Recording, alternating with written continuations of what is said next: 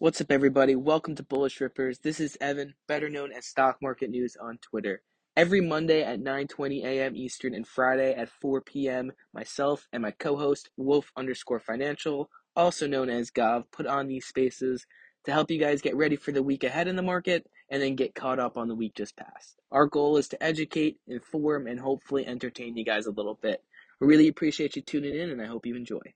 Okay, welcome back, everybody, to another episode of the Good Morning FinTwit Show. We're going to go ahead and get rolling here. This will be about 2 hours of analysis, live trading, things like that. I am going to try again this week. I want to put out a tweet. Basically, if any of my speakers do place a trade during this, I would love for you to drop that trade, if you're comfortable sharing it, under this tweet so we can have it all in one place so we can see what's going on. We got 5 minutes till market open. Let's turn it over to Stock Market News to get us rolling with news from the weekend. Yeah, what's up, man? It was honestly kind of a light news weekend / light news morning. I got a couple stories, but the biggest stories I was seeing this morning, it felt like a lot of analyst upgrades, downgrades, whatever, moving stocks. So there's a couple in there. I'm not going to really go too much on them, but a lot of the reasons stocks are moving large amounts this morning is because of that. But I have Shopify's CEO, Tobias Lutke. I don't know, but Toby will be joining Coinbase's board of directors. Lutke? Oh, I thought you said he was going to join the space. I was like, oh, that's cool. No. That would be sick, dude. Maybe we can. Yeah, Toby Lutke send is him a DM coming to today. him. But he's joining Coinbase's board of directors. Pepsi and LeBron James are teaming up to release a new Flamin' Hot Ruffles with hot cheddar and sour cream onion flavored. So that's coming soon. L3 Harris, which is a defense manufacturer, reported earnings this morning. They posted numbers of $3.30 EPS, which beat expectations of $2.87, and then revenue was $435, which came in below expectations of $4.47 billion. And then Otis Worldwide, ticker OTIS. I think they make like elevators or escalators, one of those, but that could be completely off. But they reported this morning as well. They reported EPS of 72 cents, which beat expectations of 68 cents, and then sales of $3.57 billion, which just missed expectations of $3.58 billion. So not really a big miss there. Moving on, we have Apple and Google both reportedly removed LGBTQ dating app Grindr from the App Store in China. Boeing looks set to sign a order agreement with Qatar Airways for a new freighter version of its 777X passenger jet today. We'll see more details on that, but I didn't see anything about how many planes or anything like that, so it's still kind of up in the air. But just know, one plane for Boeing is pretty expensive, so even if it was just one plane, it is still worth noting and worth talking about. We had Credit Suisse upgraded. Actually, I'm not going to – I guess I got to go into a couple of the analyst ratings now. Credit Suisse upgraded Tesla to outperform from neutral. Citi upgraded Netflix to buy from neutral with a $450 price target. Those are the only two I reported. I know there was a Beyond Meat one that sent the stock higher. Let me just check into that quickly. Barclays upgraded Beyond Meat to overweight from underweight, raising their price target to 80 from 70. So that happened. Let me get over to a couple of the earnings from this week as well and talk a little bit about that now. So we got a pretty packed week of earnings. Some of the biggest ones that all of you guys are going to care about. We have tomorrow. We have ExxonMobil, AMD, PayPal, UPS, Google, GM, Starbucks. That's all just tomorrow. Then Wednesday, we have Facebook, Meta. There are some rumors going around right now that Meta is going to talk a lot about their new metaverse business and kind of lay out what that looks like. That's going to be a focus of the call. I saw that from Reuters this morning, but still, we'll have to see that going forward. But also on Wednesday after the close, we also have Qualcomm and Spotify coming. And then Thursday, we have Nokia, which kind of became the meme stock. We're about a year away from that, but it's still a couple that I know actually do care about that company. Penn National, Merck, Amazon, Ford, Snapchat, Pinterest, Activision, Blizzard, Unity. There's a bunch of stocks reporting earnings this week. I'm just going to take you into the big three from my perspective: Amazon, Google, and Facebook, Meta, whatever. I'm going to keep calling it Facebook until they change their ticker. Then I'll start actually on the transition over, but we'll see. Amazon reports earnings Thursday after the markets closed. Wall Street is expecting EPS of $3.62, down from $14.01 in Q4 2020. So you can definitely see them investing more in their business and the revenue of $137.63 billion. And then we have Google, which is Tuesday after the close tomorrow, EPS of $27.22, up 22% year over year, and then rev of $71.87 billion, up 26.2% year over year. I'm trying to get through this quickly so we can get to market open. Facebook, they report earning after the markets close on Wednesday. EPS is expected to come in at $3.83, down 1.3% year over year, and the revenue of $33.44 billion, up 19.1% year over year. Quick note on Facebook, I'm also watching them to see if they take that Meta ticker, META, on this conference call. I posted a video about it. Roundhill, they switched the ticker of their Metaverse ETF away from it effective today, I believe. And Facebook reports earnings on Wednesday, so I think that's going to happen. But I see the market did just open. It looks like about, 4/5 of the S&P 500 is moving lower at the start. But I'll throw it back to you, Gob, for a market opens. Yeah, taking a look off the back, growth doesn't seem to be getting hammered just yet. So Tesla, if you're looking at that as a bit of a leader here, is up 3% in pre-market, and obviously just started trading live. Again, for my speakers, if you're going to be trading stuff, I know Danny and some of y'all are pretty active here at the beginning few minutes. I did put a pinned tweet up top. Would love to get information dropped in there if you take an option trade, if you're taking commons. I know, Ja, if you're making moves, if people could use that, that would be awesome. That way we have a little bit of topic of discussion in addition with that for the speakers today. Would love to just keep it interactive, right? If you're making a move or something, throw your hands up, let us know. We can, follow along with you. I see us moving higher here at the open. Square up 2.5%, AMD up 2.5% as well. Crowd moving up 2%, PLTR 2.5%. We'll see if it can reclaim some key levels. Twitter up 0.5%, Snap up 2%, ARK up 2%. So Tesla dipping a little bit here. Let's go to some of our speakers and see what they're watching at market open. SoFlo, I saw you unmuted. What's going on? Yeah, I'm actually currently watching Square. I'm watching Chewy. Chewy's trying to break out soon. I don't trust the move just yet. And I will be watching GM over 50.60. I do think that if we break out and confirm over 50.60 for GM, we could see a push towards 51 and then a gap fill all the way up towards 51.44. So as of right now, I'm just watching that 50.60 level to see if it can hold for GM. Okay, looking at GM, that 51.60 level, just taking a look at that. And this would be to go long on it?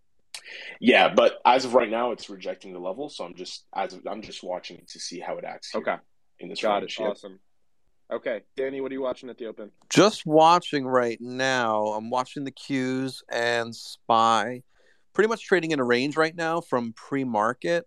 So watching SPY under 351.14 and over 354.57, and that with the Qs, and then SPY watching under 439.09 and under 439.09 and over 443.17. As far as individual tickers, watching Datadog, currently opening slightly green, up 0.33%.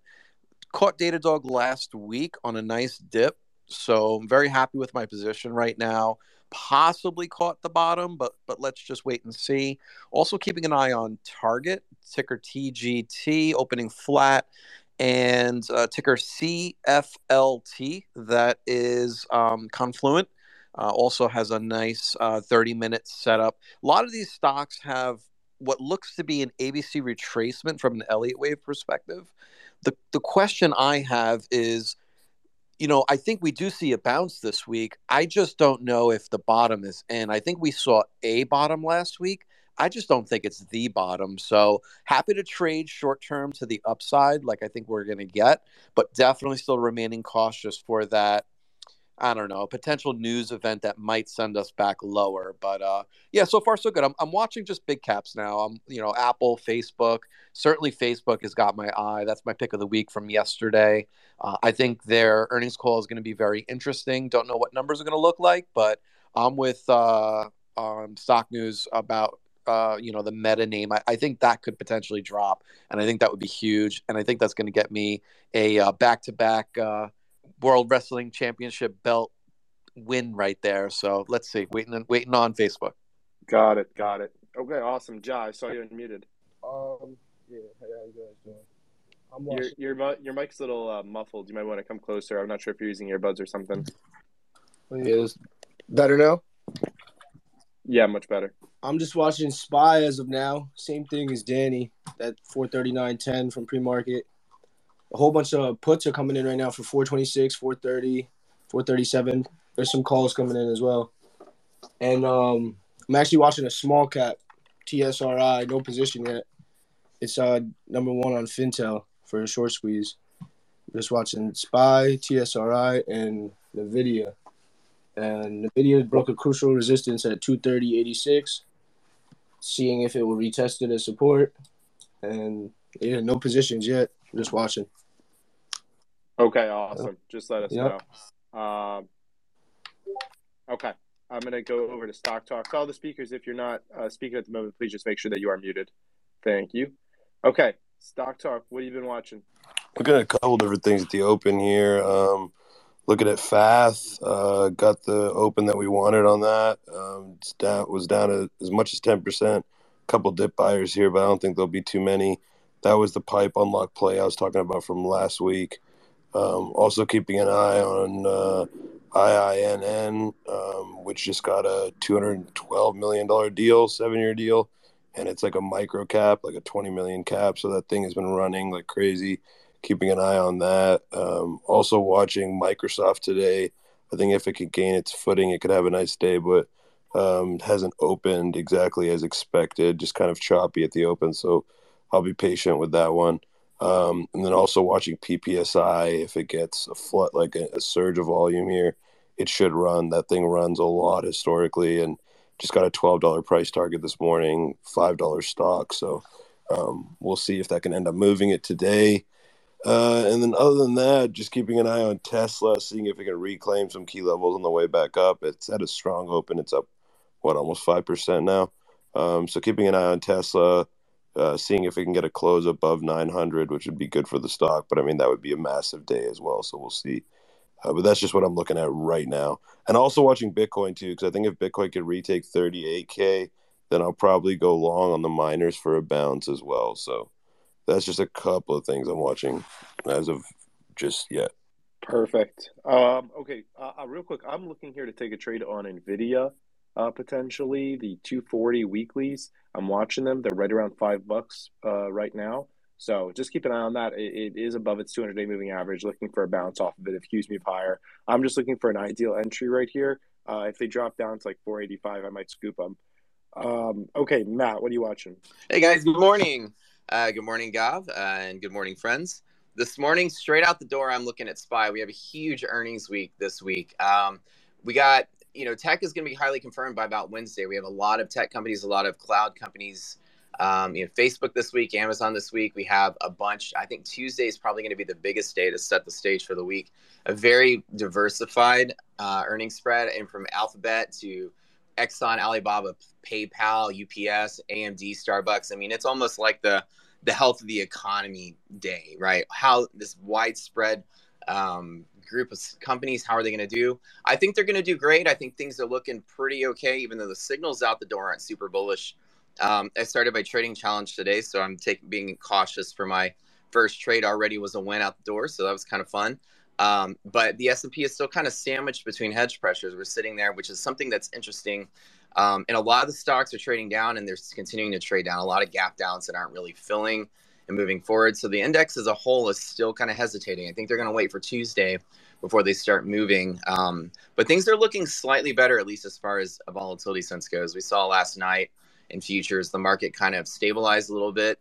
European market stabilized a little bit, I guess, compared to what we expected from the week before. So I think the market's taking a breather this week, and not really too scared of everything, but obviously, these trades that I take a little bit, I kind of take little bites at it.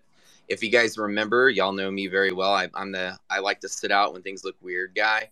And I probably, since the Fed minutes that started crashing the market, only try to make 3 scalps, period trading, and the idea is that when things are looking weird, I know to sit out. Today's one of the first days when things are starting to stabilize and look okay.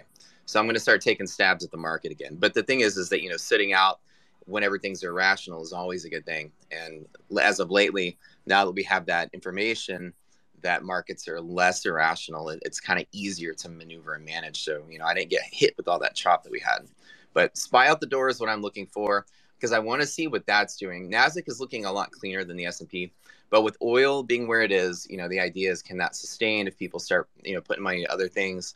And so if SPY stays good, then everything's going to stay good.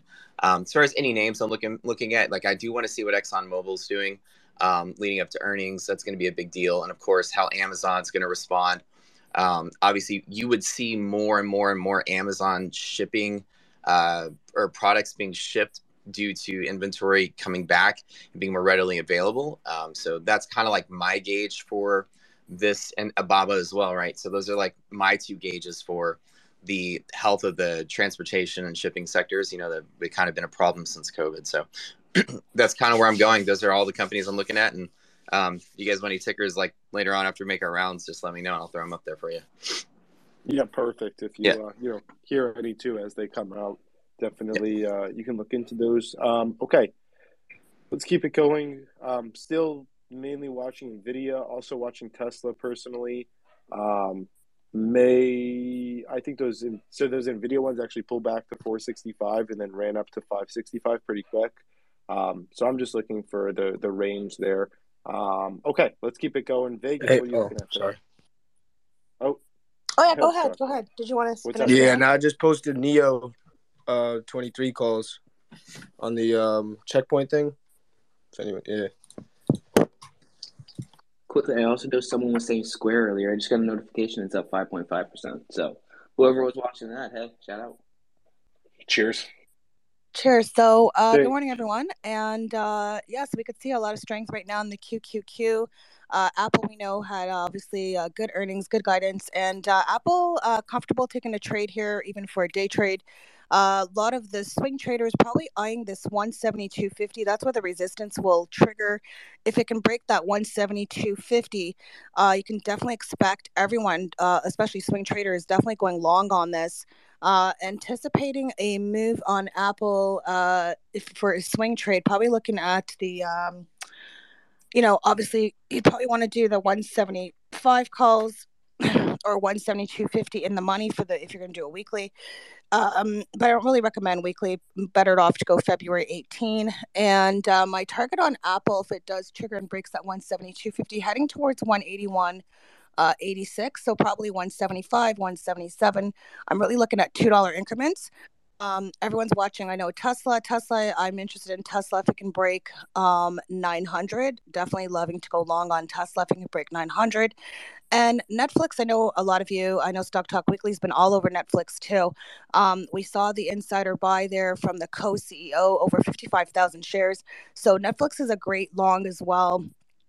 As long as it doesn't go below 360, but Netflix looks great all the way. It can probably hit 425, 450, 475. So really liking Netflix also for a long. So, and comfortable, to even, if it pulls back, take advantage of the dips, because we know Netflix can be really volatile. So obviously you don't want to buy always the top, wait for the pullbacks. But as long as it stays over 400, if it pulls back, a great opportunity to get into there, especially if you like trading the options. But some nice moves coming. Also, just wanted to comment quickly on Schlumberger. That had a nice move. So just to watch that one. If it can break $40, there'll be a nice move towards 45.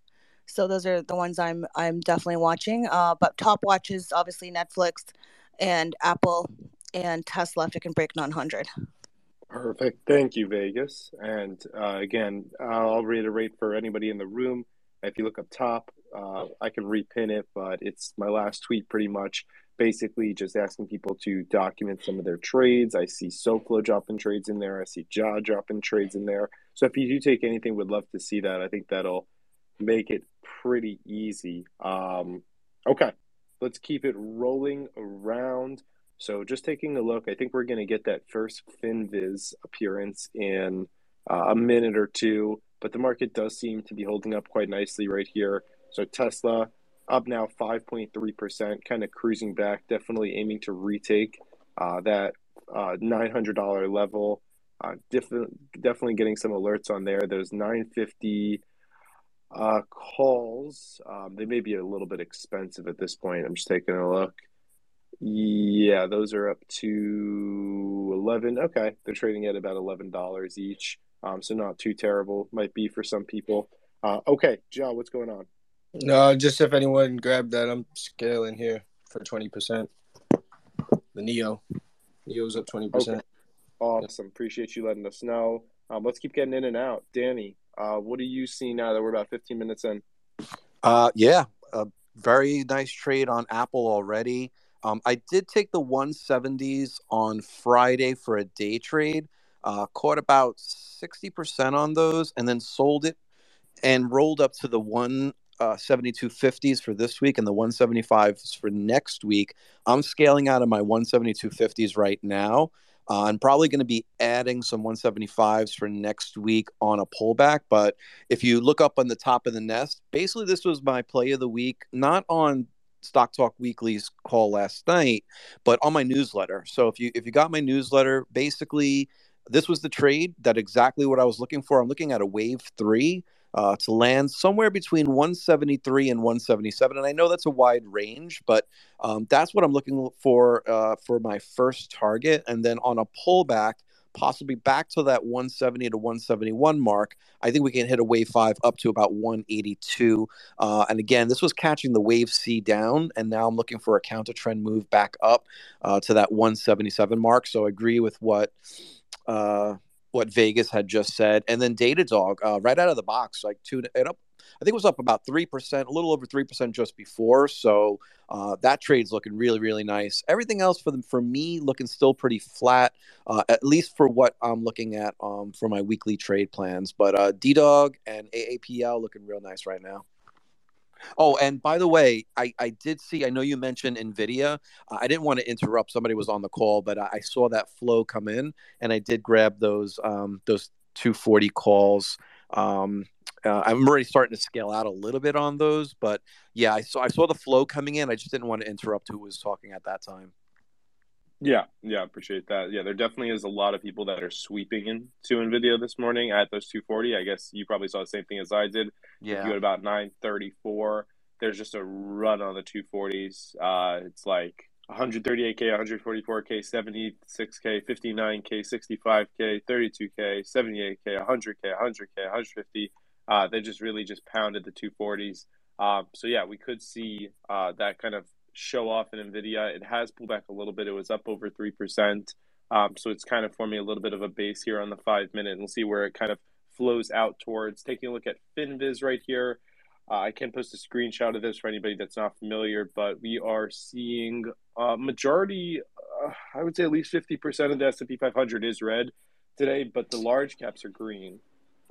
Tesla, Amazon, Google, NVIDIA, Microsoft, Netflix is very green. AMD's green, Microchip, and a couple of others. So definitely a lot of green throughout here. But then financial services, insurance, pretty red.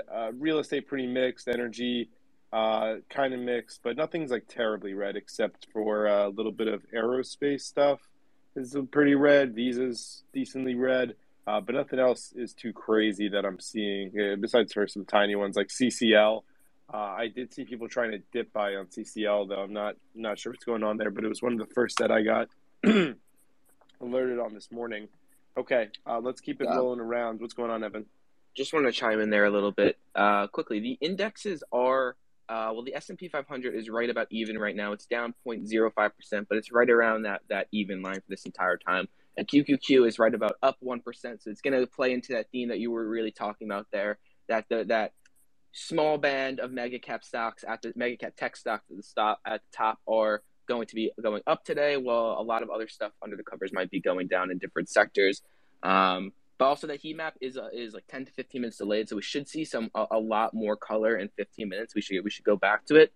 Quick best performers at the open were best performing large cap stocks were Spotify, Roblox, Neo, JD, Xpeng, and then Netflix at the start there. So a lot of big popular stocks doing well at the start. I'm just going to quickly scroll that over to the worst performing large cap stocks and just give you guys some color on that, and then I'll move it. So Wolfspeed, L3Harris, Carnival, Citrix, and Ryanair are the worst performing large cap stocks pretty much at the open.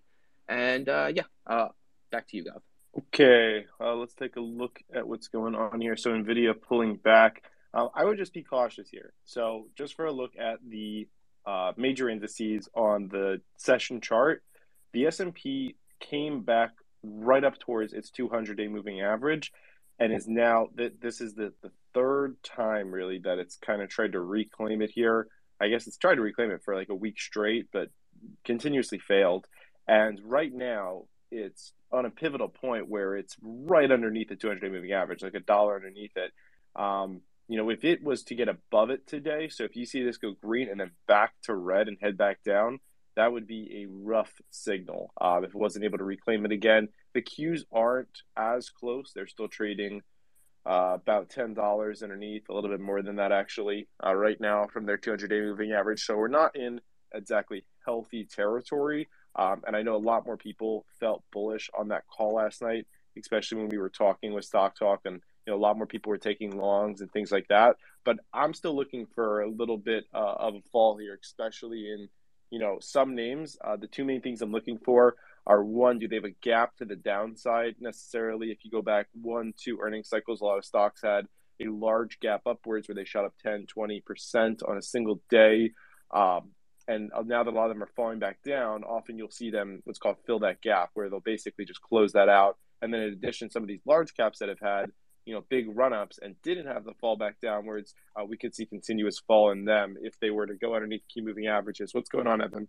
Yeah, you just mentioned Stock Talk Weekly Space there, and I just wanted to give a big shout out to it, because what it's really become for me is a really great sentiment check going into the week, where, how many short plays, how many long plays, and what type of things people are calling on that call really is helpful to me. Like the last couple weeks, we've been seeing a lot of people more bearish on it, and it felt like this weekend there was definitely that start more towards, I'm going to do calls and the market's going up, which definitely frames my thinking in one way. And I definitely do agree with you, Wolf, on that we kind of did see that shift today. But I definitely did just want to give a shout out to that space, is that, if you're chilling on Sunday, you want to see that tweet after, it's become a really, really great sentiment checker going into the week, where a lot of professional investors and where, a bunch of audience members are as well, kind of where their head's at. So just want to give a shout out to that because you mentioned it. Perfect. And yeah, absolutely. And while we're going, we've already been going for 30 minutes. We'll be going for another while up here. Please make sure you're checking out these speakers. We have a carefully curated panel of people that we reached out to. Pretty much everybody up here is an active trader or investor in one sort or another. A lot of knowledgeable people, and I just recommend clicking into their bios. While you're listening, you're hearing different styles, and we're going to be on Spaces all week. So if you haven't already, I recommend clicking into my bio and checking out my pinned tweet. I put this out every single week, spend a lot of time working on this, and this lays out the 19 spaces that we are doing this week. So this is number 2 of 19, and you'll see we have actually 3 more spaces today, and then basically, at least 3 spaces every single day for the rest of the week, except for 4 today and 5 on Thursday. So definitely be taking a look with some big guests that are going to be coming on in a wealth and variety of topics. Okay, Stacky, you came up. What's going on? I was watching SPY today. I've been on like this SPY kick, but like you said, it's underneath the 200 MA, and I'm just keeping my eye on that. Yeah, I'm kind of a bear right now when it comes to SPY, so I'm hoping it breaks down so I can put some nice long puts in. That's what I'm looking at today. Awesome. Yeah, I totally hear you. Okay. Looking there, it might break above though, so we will see if it does break down. That Neil play is running, Ja. Yeah, 60. I just closed it 62%. The 23 calls. Very nice, very nice. Anything else on your radar right now? Just NVIDIA, ABBV, and SPY as of now. Yeah, Neo's ripping. Wow. I got out of 0.86 to 0.90 now. So which ones did you have on Neo? I had the 23 calls for 0.53. I posted it. I posted it in the checkpoint thing. Yep. Very nice. So now those are trading up at 90? Yep. Okay. Very nice. Very nice. That might go 100% right there on those. Yeah. Okay. And nice job taking that profit too. Yep. Thank you. Perfect. What's up, Taylor? How do I want to do stocks to the point where I won't get bored?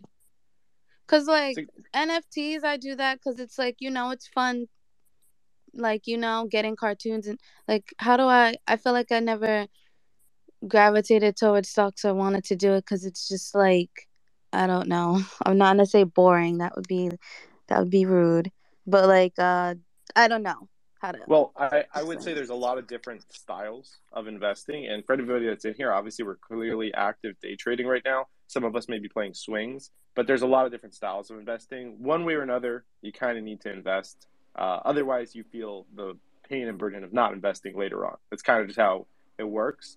And there's a lot of strategies where you go to index funds, right? And if it's like stock trading on a daily basis doesn't excite you, you buy SPY, you buy the Qs, you own some index funds, your money, historically and statistically goes up over time, and you create that nest egg for yourself. If this is something that interests you on a daily basis, and I assume the pull to it for a lot of people is, right, there's quick movers, right, especially if you're playing options, especially in a market like this with volatility, where we also, these are household names, right? We're trading companies that we're using, like we're trading Apple, on our iPhones, right? We're doing a lot of different things. But for some people, it works indifferently, and I think there's a lot of different appeal. So I would say the biggest part of it is finding the type of investing that does appeal to you and then leading into that. And if it's not stocks and it's NFTs, I still recommend holding index funds, ETFs, having a general knowledge of what's going on in the market. Looks like you want to add on to that, Evan. Yeah, no, I definitely did. And really where I want to come at this is, it's if you want to invest and do that for fun, like you 100% should be doing that, but you still definitely should get exposure to the market, as Wolf said there. When I look at, portfolio management and dealing with your money, it kind of just comes down to, I want to have fun. I want to do stuff and trade, and I'm making money with it. Okay, I'll put 20 to 30% of my portfolio in that. And you can have the rest of your portfolio in these boring stuff that makes you money over time for the future. You can do a bunch of different things. It's really kind of just looking from a macro perspective. How much money do I have? Looking down at, okay, where do I want to put it across this? How much should be in that area where it's boring, so I'm not touching it? So when in 20 years from now, I look back and say, wow, that boring was not boring at all when it compounded at X percentage a year and I made so much money from it. And you thank yourself in the future. But in the meantime, and I think this will also help you from not touching your long-term holds, is having that other portfolio where you flip NFTs and do your stuff in there and make good money from it. And I think that every single trader should have a long-term account, and as Stock Talk will say, every single long-term investor should have a short-term trading account. It's really kind of just, what do you do with those profits from those accounts? If you're making a lot of money in NFTs and having fun and doing stuff like that, and then transferring the profits you make from that into a long-term account where you're just kind of dollar cost averaging into these S&P 500, QQQ, whatever the index is over time, you're going to become really rich, and you're going to have a very safe and secured future if you do it like that. So I think that it's just kind of looking top down at your money as a whole. What should be in that boring stuff that's not a lot of work that can be making you money easily over time? And what should be in that fun stuff that makes you money right now, but is definitely a lot of work and whatever. But yeah, that's where I'm looking at. Okay, thank you. Yeah, that's why I'm trying to learn more, because I felt like I used to have that mindset with NFTs too at first until I actually dived into it and started learning it. So that's why I'm always like to Wolf, can you teach me? Because I feel like once I know, it'll be game over. So thank you. Yeah, and just pointing out the last 2 years as, historical reference, and it's not normal that SPY goes up 20-something plus percent, but the S&P 500 did go up 26% last year and probably outperformed a significant amount of people that were day trading. So if you find other areas that are really interesting to you, like NFTs and crypto, well, one, it's obviously a point of interest. We do spaces on those all the time. And two, again, just like Evan said, you can use those as your more everyday muse and then transfer those profits into something like the S&P 500, which has historically gone up over time. So that is a strong strategy. Okay, market is cruising here. Tesla up 5.5%, ARKK running with it slightly above Tesla, SE and Square both up in the 6% range. Waiting on that next FinViz refresh to come in 2 minutes so we have a better picture overall of the market, but stuff's going. What's going on, Gavin? Yeah, Wolf, what's up? How's the money going for you guys? Money is coming in, so it's pretty good. How's it going for you? I think for me, this might be another bull trap, so I'd rather wait a couple more days before buying anything. Oh, yeah. I kind of agree with you, Gerd. I agree with you. I think we're moving in. That's kind of what I mentioned on Stock Talk Space last night, actually, when I went short on Penn, was that I thought we could see another failed attempt to reclaim key moving averages on SPY, which it is above right now. So we'll have to see. I think this is like the moment of truth right here. So you're kind of waiting it out? And for me, right, so SPY has a very, very big week. You know why? For SPY, it's at the 200-day moving average, and it broke below that for the first time in over 2 years. And we have 120 earnings from SPY stocks this week. And if I'm not wrong, this is the highest number of stocks in the S&P 500 reporting earnings in a week. So I think that should have a big impact too. But the weightage isn't that big, right? Like Apple and Microsoft are the biggest components, but they've already gone. But you have a lot of smaller names that go report earnings this week. So, and I think by Friday we should know, was this a bull trap or is it a reversal? So for me, I rather wait, right? Because I think SPY can pull back another 5 to 7% easily. So, and I don't want to overpay for these names. Like all of these high growth, high beta names that were selling off for the last 3-4 months are up like 5-6% on there, right? You can see all the fintech names: Shopify, App7, SoFi, Square, even ARKK. How much is that right now? ARK is up 6%. I think, do you guys remember on Thursday, Jim Cramer said to short ARK? Yeah, it's up like 10% since. We're like, how can he be so bad? I don't get that. Like, how can he be so bad on these calls? It's becoming a thing though. He's really good at getting the other side, you know. You just gotta be consistent. Bro, like, no, the consistency with that's not normal, right? Like, usually you're like half and half, right? But this is like 90-10. Like, and the timing is so weird. Yeah, I don't know, man. It's kind of like Nancy Pelosi buys things that go up, Kramer buys things that goes down, you know? Some things are just like that in life. I mean, I think the day he told people to short ARKK, I should have gone ARK. Should have. Any other stocks you're watching? So for me, I'm watching some more SPACs. Other than that, nothing. But I do have a list of stocks I want to buy. But only if they drop another 30-40%. So what about you guys? Is the play of the week back from you, Wolf? What's the weekly, what's it called again? Well, we kind of have play of the week with Stock Talk on his space. Stock Talk, can you accept co-host so I can bring up Luke? I'm out of speaker spots. Got you. Thank you. Okay. What's up, Doc? What's up, Staggy? Vegas. And we do have a lot of speakers up here, so just exactly like Vegas is doing right now. If you want to come in, the best idea is going to be raising that hand, and we'll move around like that. What's up, Vegas? Hi, I just want to comment quickly that Microsoft had a lot of dark pool prints last week, and so it has triggered over the dark pool levels. So those prints look like they're confirming that they were all buys. So Microsoft is bullish as long as it's over that 310. So comfortable with the swing idea on Microsoft over 310. Targeting 320, 325, 330, stop loss under 295 if anyone likes to go long, or if you're going to do options, definitely do a monthly. If you have a smaller account, you should be looking at maybe the 330 calls. Those are currently around 190-ish.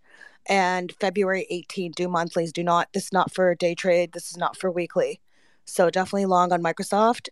And you can see Apple cut through beautifully like butter on that 172.50 level. So we're going to definitely head towards I wouldn't be surprised if it goes 175 today on Apple. Awesome. Microsoft, yeah, looking pretty good. Clearly back above that 200-day and bouncing, similar to Nvidia. What's up, Matt? Hey, what's up? And by the way, good morning, Vegas and Stacky. It's good to see you here, and of course everybody else. But what's up, Matt? You guys here as well. So today. We are getting some really positive movement, especially as far as momentum goes. A lot of the stocks are pushing out. NVIDIA was quite a surprise. We're walking a hedge pressure breaks on some of these, which will cause a little bit of a gamma squeeze. We've seen that bump up, and about this 4450 level S&P is that first test limit I'm looking for. Things are in a pretty decent recovery mode with VIX and complete decay. So I think the early cautious sentiment I had early in the morning has kind of shifted. My very first trade of the challenge, I took a long scalp out the door and it's very successful. So clean, it feels clean. So market's kind of leaning towards recovery mode. I wouldn't say reversal rally mode, but at least recovery, right? Things are relaxing. And I think this week will kind of test out at least retracing some of that big downside, because a lot of pricing in this earnings that we've seen.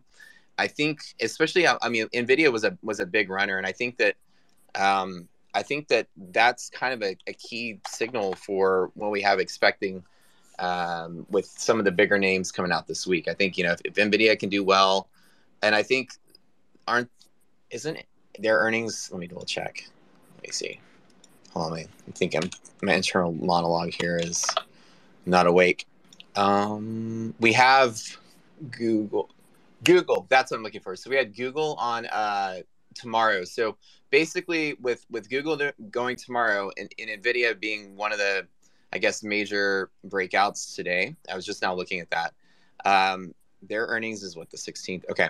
Yeah, so essentially we're going to get some relaxation. Some of the shorts covering going into earnings, I think, is what's going to happen. Because Apple and Tesla didn't prove that the market was additionally pricing that in further.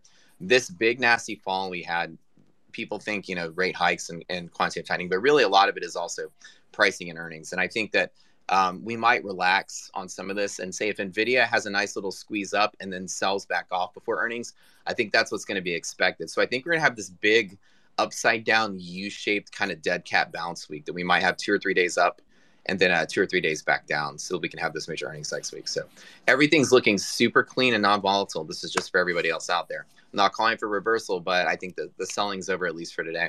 Interesting. Market-wide. So let's see what happens. Danny, what's going on? Yeah, sorry. I just wanted to let you know I'm starting to scale out of my Apple 175.50 calls for this week. We do have a 1618 extension at 173.54. So we're just about 50 cents shy of that. So I just want everybody to be aware of that level. Wave 3 does look really good. This is exactly what we want to see on a Wave 3. We want to see the gap up, which is what we got on Friday.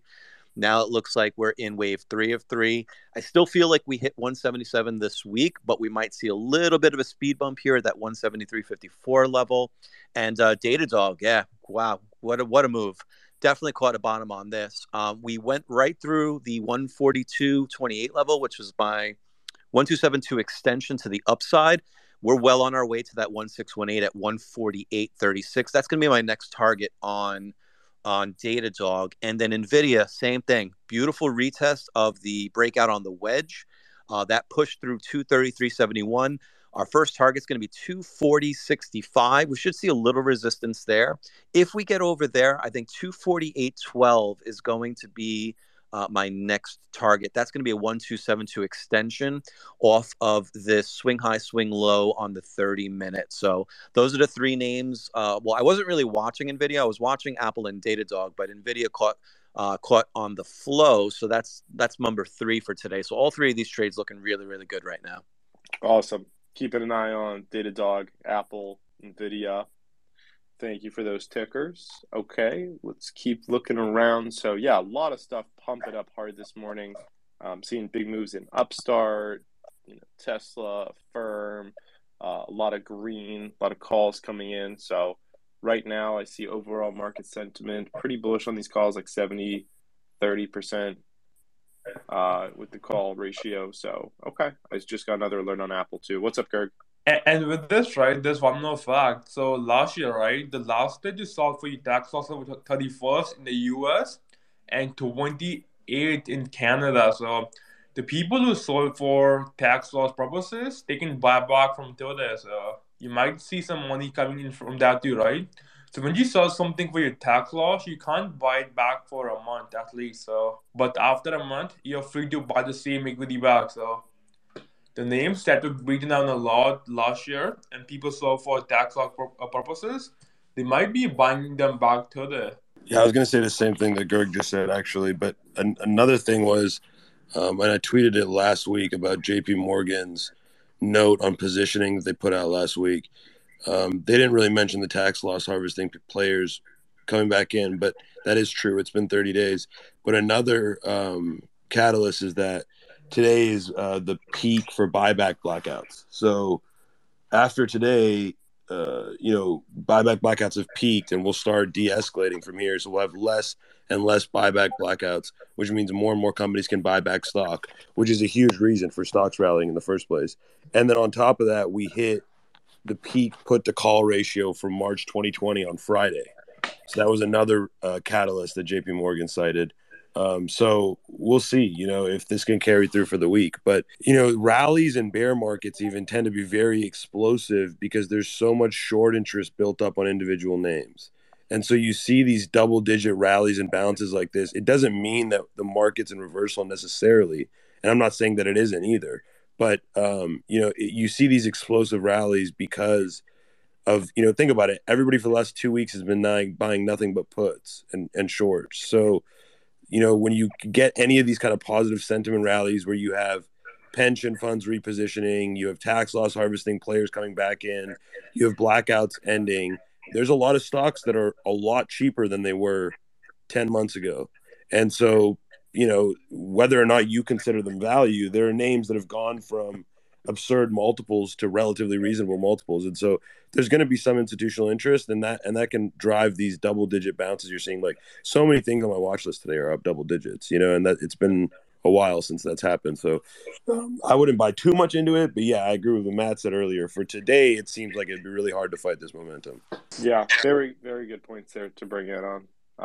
So for anybody that was unfamiliar with that, we discussed a little bit, more towards the end of the year last year about wash sales and how people can take the asset that they have the losses on, they can sell it off and then buy it back 30 days later and use those losses to remove some of their tax liability from gains. So that would now being January 31st exactly be an opportune time for some of them to get in, maybe do some month-end rebalancing while they're at it if they're a larger firm. Okay, perfect. Let's keep it rolling around. Luke, what's going on?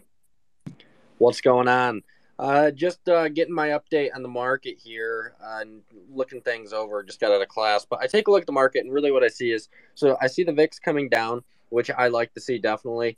If you're leaning towards the bull side, if you'd like to see this market spin. But what I do see here is that when it comes to SPY, which I've been paying attention to all morning, last week we really just saw a pretty solid range between 444 and 427.5, and it really liked that range. And I am now seeing SPY break up and out of that range, and also I'm seeing on the daily a 9 EMA retake, so it's retaking that 9 EMA, which I like to see. So I look at the broader market and I look at what is going on a performance basis, and I see that really you're seeing growth outperform the day. A lot of growth is outperforming and catching a bid.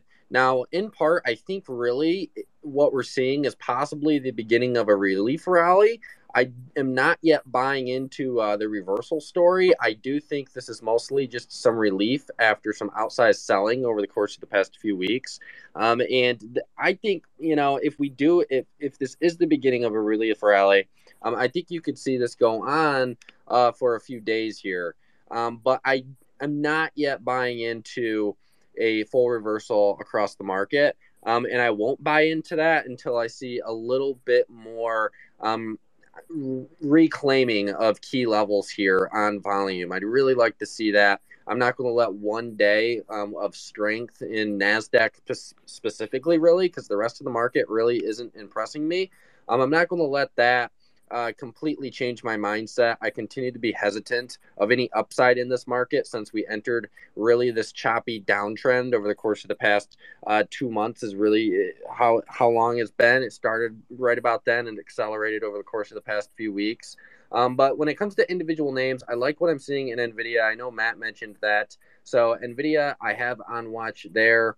Some inside days I had on my watch list going into this morning. Occidental, Schlumberger, and JD.com. I see JD.com is definitely pushing up to the upside. So I like what I'm seeing there. Unfortunately, I couldn't jump in because I had differential equations, but so be it.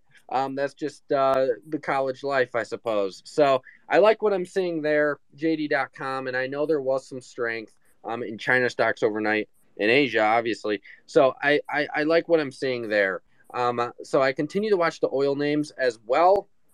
There has been more talk of $100 a barrel oil. I think some of that is far-fetched, but at the same time, nothing is impossible. And I do know that, social hype and enough people believe that oil is going to $100 a barrel. You could see some of these oil names make some moves. And I made a very similar trade a few months ago, and it worked out very well. So I'm watching some oil names, specifically, Occidental and CVX. So I continue to watch those names. It'll be interesting to see what happens there. And then I also continue to keep my eye, on growth. I continue to keep my eye on semiconductor names. I'm seeing a lot of nice bounces in that, area, but I'm not chasing these bounces. I'm going to wait and let the opportunities come to me. A lesson of mine just a few years ago was, really don't chase. And I kind of ingrained that in myself. So I really hate chasing things. And I'm not going to chase even a smaller move. I'm going to let the opportunity come to me.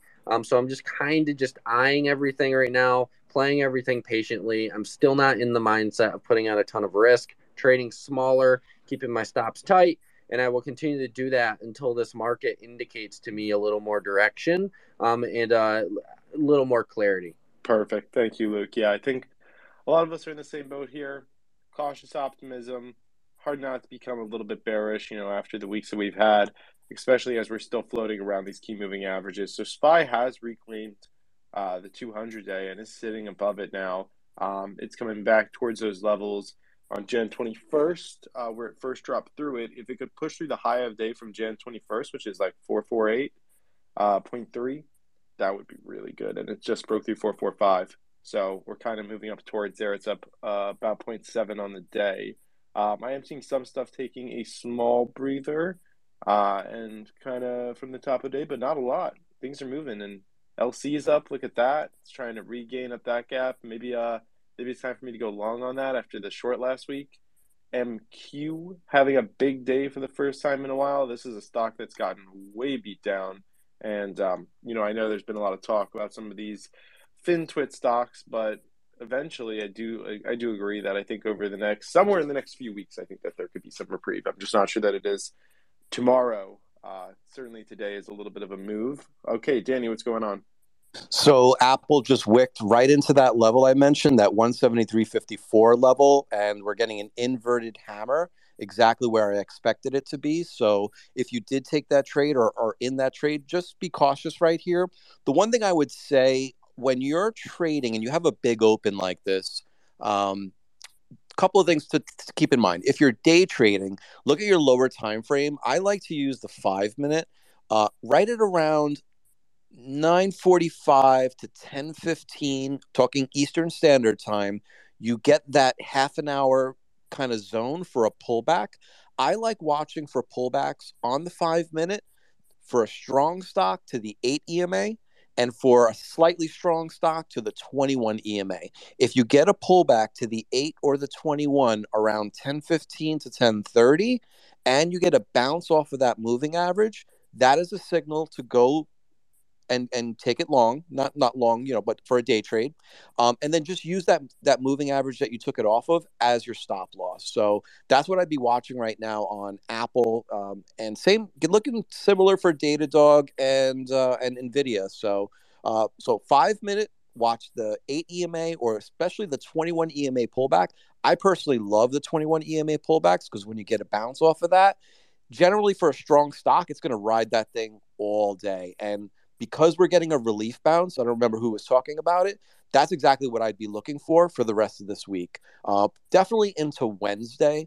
And what I'm looking at from a wave perspective, we did get an ABC retracement to the downside, caught that 1618 bounce to the upside.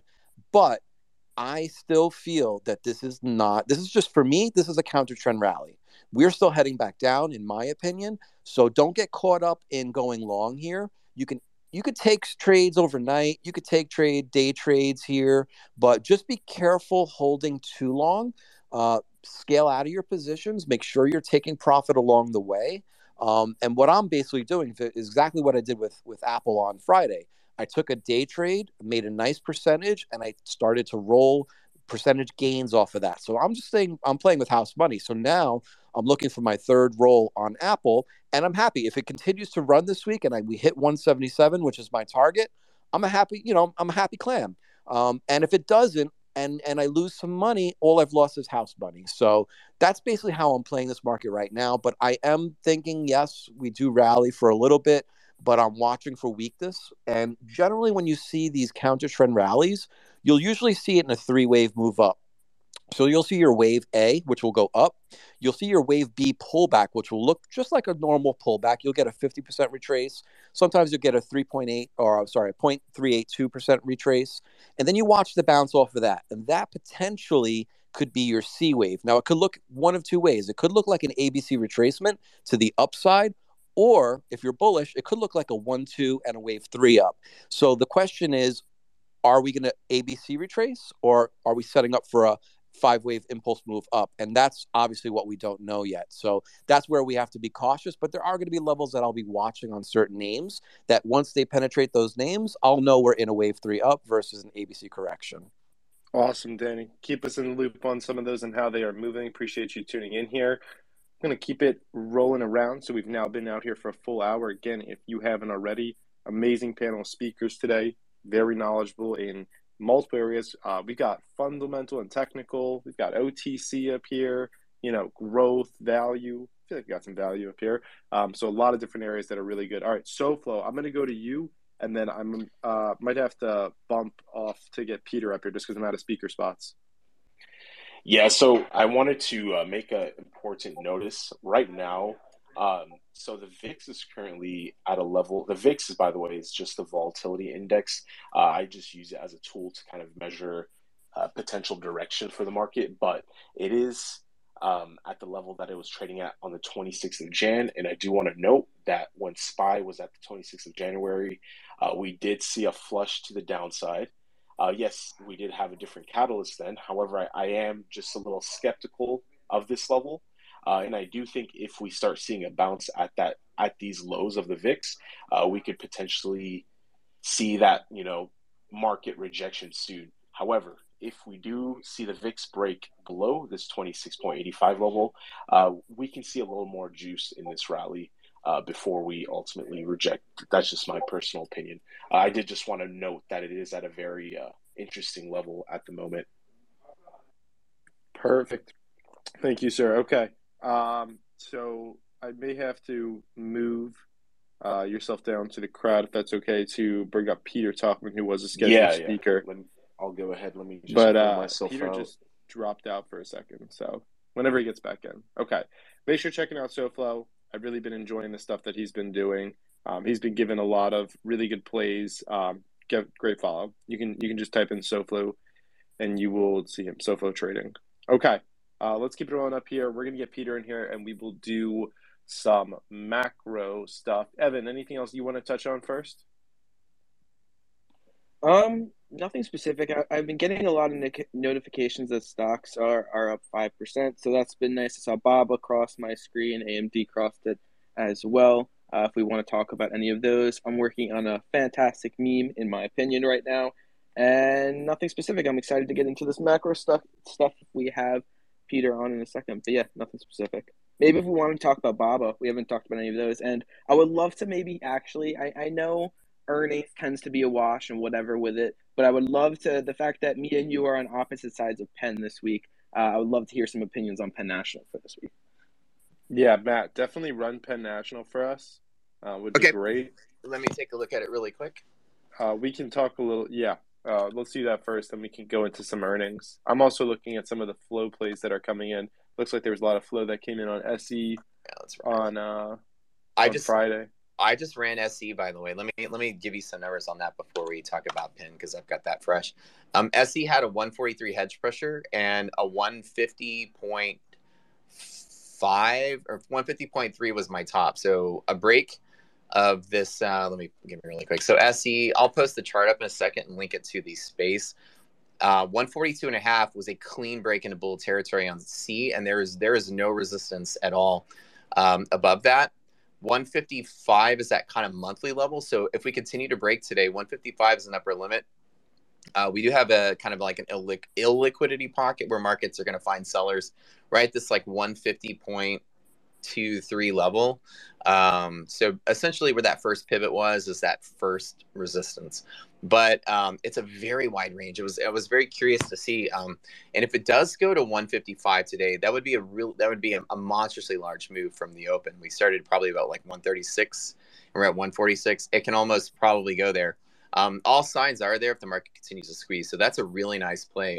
I don't know whoever was talking about that earlier, but on the monthly side, 155 is also resistance. So it's almost like a clean break to there.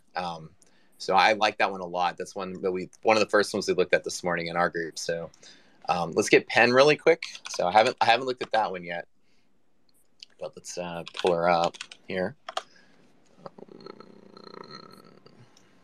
So just FYI, the S&P's kind of hit its first resistance. I think that this is going to be the limit for today's move on the S&P. So this is kind of like our target to watch it go to, these 4460 level. But if we do get a clean break of this, there's another 40 points in the S&P, which is awesome, until the next resistance. So we might actually get another bump up. I'm not going to bet that we are, so I'm kind of just on the sidelines now. But I've got Penn going here. Penn is kind of opening in this mean reverting state between 35 and I'm sorry. I'm looking at the wrong one. Let me 1 second. Penn is, between 43 and 44. And the fact that we had a 44 break, everything's really nice and bullish at 44.50. So Penn has a run from 44 to 47.5 if it does take a break, if it does break out today. All things look good. 43 is bear territory. Clean break. I'm talking the distribution. This is when I say one of my tricks is when I say the market's clean, we can actually look for distribution of market maker risk. And normally it's been choppy. You have like puts and calls all mixed together. Today is the first day in almost a month we've seen a clean sweep. So clean setup. And so 44 is cleanly bullish on that. 43 is cleanly bearish as far as active positions go. So the market's starting to actually smooth out, which is nice to see. Whether it smooths out and becomes bearish or bullish, we'll have to, time will tell. But at least today, everything's looking pretty okay there. Our hedge pressure level that you always look at, we always share with you guys, and Gav is 44.5. So it's sitting there right now. It tried to break right at the open. Anything below 43 jumps back to bear territory. Anything above 44 stays in bull territory. So upper limit 47.5 for these monthly levels. So that's probably something that might take a couple of days to achieve. But I think for here to there is about a 6% run. So it's pretty doable, I'd say, as long as the market stays good. And we're actually getting another bump up right now in the S&P. So it might start lifting this. But yeah, anything back below 43, I think that turns back around and there's really no limit to the downside either. So that's a pretty clean, like I said, 43 and 44 is like a clean break for this one. I think it looks really good for me, Evan, to the downside. Everything's up 5-10% today, and Penn made it 2% up and it's crashing back down. Yeah. It's up 0.25. If you lose 44.5, which looks like it just did, then it's gonna not really get any steam to go. If you break through hedge pressure and it doesn't blast, it's probably gonna turn around. This is actually what I told people yesterday on the call. I said, if it goes up in the morning on Monday, grab your puts then, because that's probably the green it's going to see. So we'll see what happens. We'll see. As we're talking, it's actually starting to do what you said. It's falling through. It's about 44.2. So yeah, if it turns around and goes through 43, like I say, it's a clean break either way. So that kind of reverting liquidity pocket, 43.5 is it. So you fall through 43, then that thing's going to reverse and essentially fall with no boundary either, which is kind of the neat thing about some of the markets being, when I say they smooth out, the distribution of risk is smooth. So, I mean, it's almost like unquestionable. You have a clear bull side at 44 and a clear bear side at 43. And I'll post that chart in just a second. But I'm with you on this one. I think it doesn't look strong on the break when everything else today does look strong. It's a very good observation, Goff. Perfect. Thank you. Juicy, what's going on? What are you trading today? Hey, man. Again, thanks for having me on. Coming into the week, we were pretty bullish on here on SPY. We did snag calls on Friday, so I am still long the 450s for Feb 18th. Pretty much up about 46% on those. Right at open, from the weekend update that we called out, Tesla gapped above trigger, so I took that on 5-minute orb in and out. Took about 60% on that. The video was called out. I didn't take that. I'm still currently holding Microsoft, and I caught Oxy on the dip. We hit my low side trigger at 36.57, but looking at the higher time frames, I didn't believe it. And then we reversed on the 5, so I got back into Oxy around 37.50 off the 38 call, so I'm up about 15% on those. And that's pretty much it, man. I want to ride this Microsoft up, but we're pulling back here. I've already scaled out at about 26% on the trades. I have all weeklies, by the way. And the only reason I didn't open time on OXY is because you have XOM reporting earnings, and if they miss, they're probably going to sell OXY. So I don't really want to have too much exposure on that end. So, I mean, so far, so well. And I'm just hanging out and holding on to my positions right now. Perfect. Thank you, sir. Okay. Keeping an eye on some of those. A little bit of Gaz over there. I see also more dark pool stuff coming in. Vegas, you mentioned to me that you were very focused on the dark pool today. Is there anything specific that you want to share?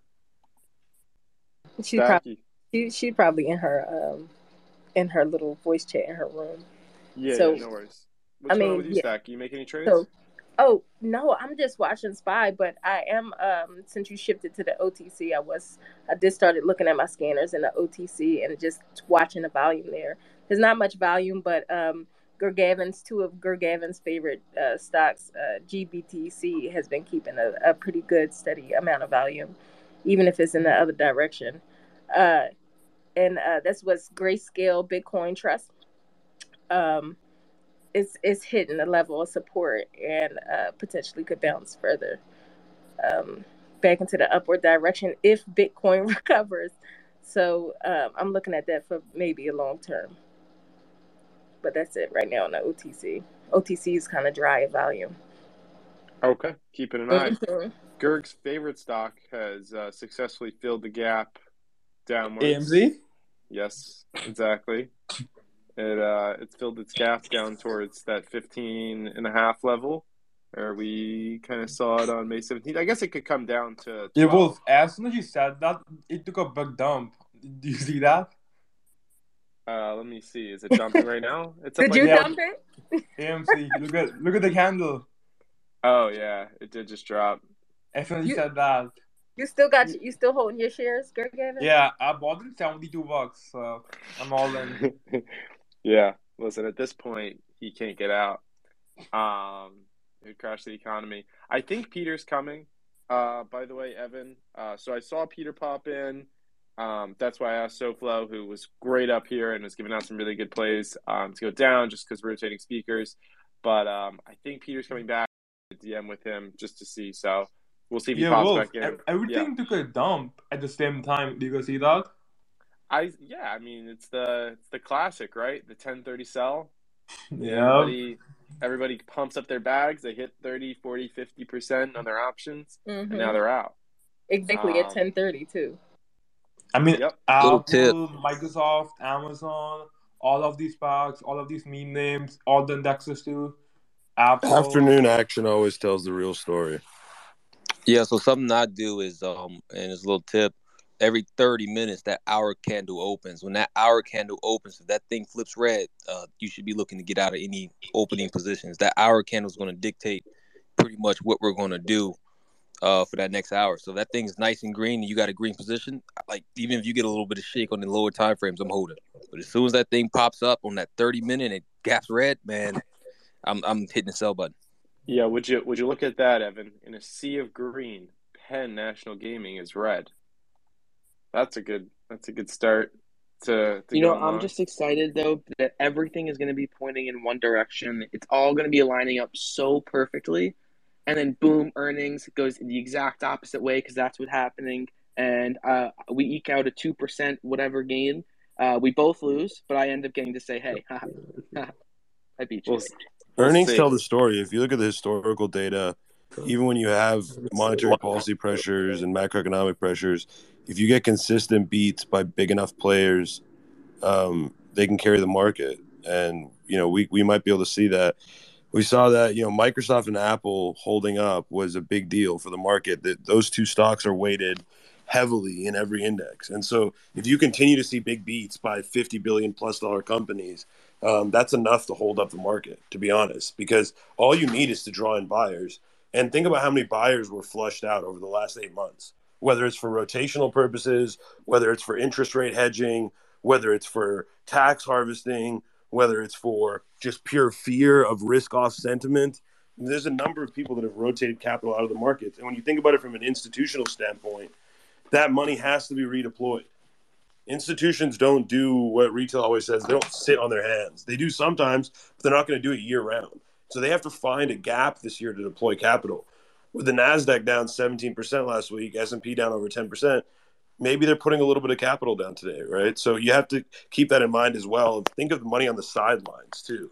Not enough people consider that. Like, think about how much capital is on the sidelines despite the monetary policy headwinds we have. That money has to be deployed in some fashion. And if the short side gets too crowded, then funds aren't going to overpay for premiums on the short side and overpay for borrow fees on the short side just to hammer a point. If there's value to be found, then people will be buyers. And the more and more some of these stocks go down, the more compelling they are. And if they get earnings beats on top of that, then, it is what it is. Like, look at Netflix. All it took on Netflix to completely change the sentiment. People were already talking about, like, take Netflix out of FANG. Like, after one earnings report, people were saying that. And then, Bill Ackman goes and buys, $1 billion worth of shares, and now everybody wants to own the stock. So it's that easy to flip sentiment. It just takes one big institutional buyer to completely renew confidence in a stock. So I think that's one risk that bears are kind of overlooking.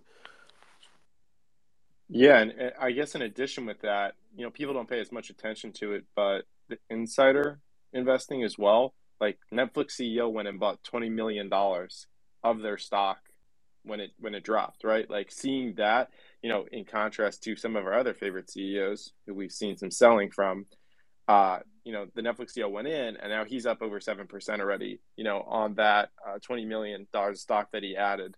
So I agree with you. It definitely, sentiment can switch fast, especially when there's buyers coming in. Speaking of buyers coming in, what do you think's going on with Robinhood stock talk up? What is it, like 22% from the lows after that earnings report? And, Kathy Woods has been a big buyer. Yeah, I don't think it's so much faith in the business that's drawing buyers to this. I think it's just potentially the market value of the business, considering that they do have, despite losing 1.6 million users in a quarter, they still have 16 million active users. And so there's still value to the platform. Just from my perspective, it's just managed terribly. The CEO's terrible.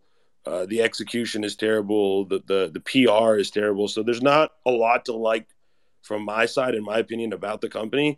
But I think you saw buyers come in at that $10 level because it is coming to the point where, just off assets and user base alone, it's worth something, right? And so the question becomes, does, one of these big banks who doesn't really have a proper digital brokerage arm, a proper commission-free digital brokerage arm to appeal to retail, especially, to one of them step in and buy Robinhood for 15 or 20 billion, right? That would be at a premium to the current price. So I think some of this is speculative interest in the potential for an acquisition.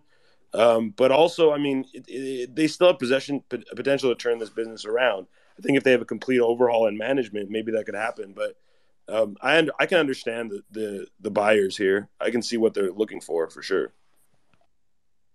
Interesting. Do you think that there could be an acquisition? I wouldn't be surprised at all at this price. I mean, it's trading at an 11 billion cap now. There are banks that could pull it off if they need it.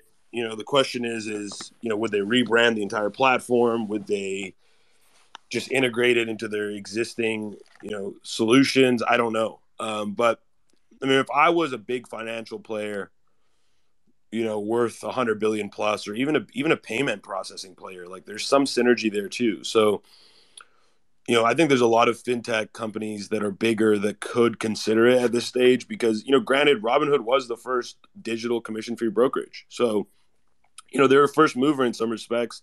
I think their UI is still better than a lot of brokerages. It's just that they don't have any technical detail. They don't have, the ability to chart. They don't have all of these key missing features. So somebody buys them, adds some key features they're missing. I think there'd be less dependence for the business to rely on payment for order flow in order to survive, which would theoretically make it more valuable if it wasn't so dependent on that one stream of revenue. So, yeah, I think there's value if you're a larger fintech player and you're looking to get exposure to the digital brokerage space. I think that, there's value in Robinhood for sure. Again, I don't like the company and I won't be a buyer, but I can understand what buyers are thinking here. Yeah, their charting is very limited. They do have very, very basic charting on desktop, but yeah, I agreed with you. It certainly has a ways to go. But absolutely, their UI is killer, especially for a mobile UI. They just kind of blow everyone out of the water. It's a little sad that they, I don't know, are just like not taking some of the ideas that they see elsewhere. I completely agree with you. So yeah, I'm astonished that other brokerages have not picked up on like the cleanliness of their UI, and the simplicity of it, because like even the best brokerages, like they're almost unnecessarily cluttered, almost like they're trying to clutter the UI to create some kind of image that it's like a more professional platform. The excuse that like a more professional trading platform should have more cluttered and less intuitive AI is so stupid to me. But apparently every single, IBKR, even Thinkorswim, TD, like all of these things, they're just all the platforms are unnecessarily cluttered, in my opinion. Even Webull included to some degree. So I think there's a lot to take from the UI perspective, but that's about all I'll give them is the UI. Yeah, exactly. The UI and then, their growth strategy as well. I would say some of the marketing and some of the stuff that they've done there has been pretty successful. But with this, right, they might be able to, like, I think Fidelity might buy them at 5 or 6 billion, but at 12 billion, the number of buyers that potentially might place a bid goes down substantially. Like for me, right, I was hoping for the stock to tank after earnings so I can buy the dip around $5 or $6, but at $12, it might be a high price for a buyout. But if this goes to $5, I would like to buy a big chunk just for a potential buyout, nothing else. Yeah, totally hear you on that. Okay, let's see what's going on in the market. And in fact, before we dive a little bit deeper into the market, looking at a couple of things here, just want to remind everybody of the way to find all of our spaces. Pretty simple way. So right now, I put out a pin tweet every Sunday, and you can go into my bio and you can check it out. We have 19 spaces outlined there. Just as a taste of what we're covering, we're going to be having multiple NFT spaces, multiple live stock trading spaces, fundamental analysis, technical analysis, long-term investing. We're going to have a stock story space with Brian Feroldi, growth stocks with Jonah Lupton, diversified financial literacy, all female trading spaces, live option trading in the mornings, and all different types of stuff like that. Hosted from my account, the Bullish Strippers account, which is up here in Stock Market News, a little bit of Stock Talk Weekly anchor Gavin, that will be in there. All these speakers that you see up here will be coming in on different spaces, but that's a lot of spaces. We make it a lot easier to find all of them. And if you've been in our spaces, you've probably heard of our free Google Calendar. Highly recommend, if you have not already, join this today in this space. Essentially, we have 3,000 plus people that have joined our free public Google Calendar. On this calendar, I upload all spaces, times, people that will be speaking, and once the space is done, I take the recording and drop it into this. And the best way to get on it is right now, my DMs are open. Click into my profile, click on my DMs. You'll see you can DM me even if I don't follow you, as well as Stock Market News, my co-host. Just shoot us over a Gmail. That is all we need. Preferably a Gmail. It does work with other emails. And again, tons of people are using this. We know it works every single day. People are saying this is like the way that they are finding spaces. Stop having to come and spend, tons of time trying to find the best spaces, or just randomly, join in, know when spaces are happening. Add this all to your personal calendar. Just shoot me over right now your Gmail, and we will get you on there within 24 hours. Make life easy. Join. Again, thousands of people using this. Hedge fund managers, CEOs, people who work at Twitter are using it. People who work at giant crypto companies, verified people with millions of followers. Join up with us, and we will get you on here so you do not miss any of these key spaces, especially because it's a super diversified week.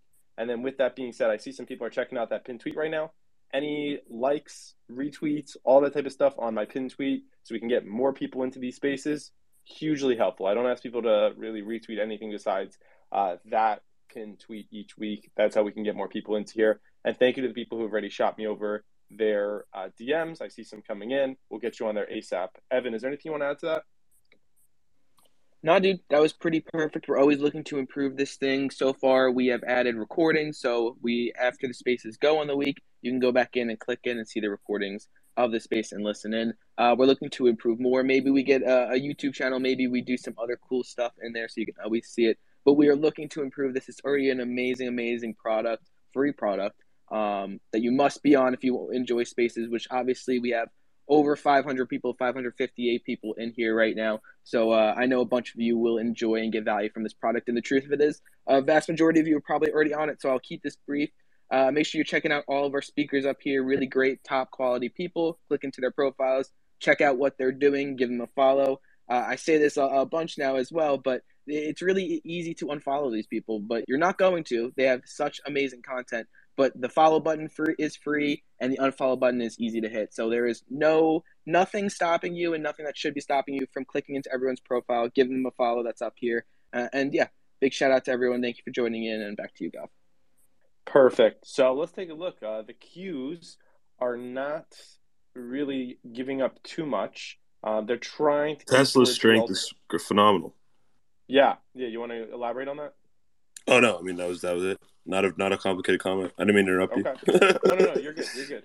I'm looking at the 5 minute on the Qs. We're trending sideways for 1, 2, 3, 4, 5, 6, 7, 8 bars here, pretty much in a row. We have had not really inside bars necessarily, but they're all kind of staying within a range right here, building up a little bit of volume, about $7 million of volume right here at the current levels, this 357 level. So I'm not seeing, a ton of a break one way or the other again on the Qs, but would be nice to see it, continue to hold that and then come up ideally towards 361 as its next level. SPY currently at 444, so it gave up that 445 level. Agreed with what I think it was Ja or SoFlo said earlier, where we did have that level where it kind of tapped it back on the 26, which may have been FOMC. I'm not sure. Something around there.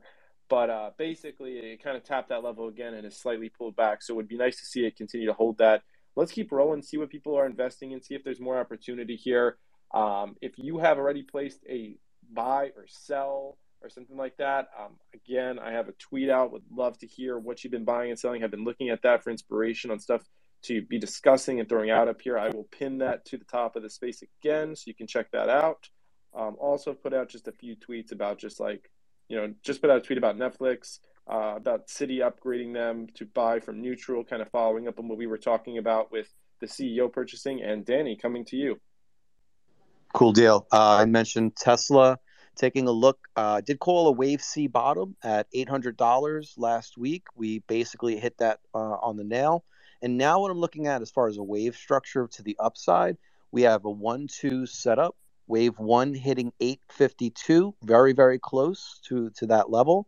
Wave 2 pullback, 50% retrace. Wave 3, we saw that gap up this morning, so that's a wave 3. We are very, very clean here. I have a 1618 extension on Tesla to 920.67 with a 200% extension at 945.78. I think we're probably going to have an extended 3. I would say closer to 950. That brings us to our down channel. I think we'll see some resistance off of that. We'll put in a triangle wave 4. And then I think wave 5 takes us to about 1,000, between 1,000 and 1,059. I think that's going to be the key level I'm going to be watching. If we could break over 1059, then I think Tesla really can start moving. Perfect. Looking at that 1059 level. SoFlo, I haven't seen Peter in here for a bit, and I messaged him, but he hasn't answered. So I did invite you back up if you want to just be up here in the meantime, in case there's any specific plays that you want to try. Yeah, Tesla trading at 911 right now, pretty much on the dot, 911.29. So keeping an eye on that. Yeah, and those key levels that Danny just gave us with some other areas, as well as looking at the strength in Apple. It's continuing. ARKK still up 5.7%. So we're seeing a slight pullback here, but nothing too crazy.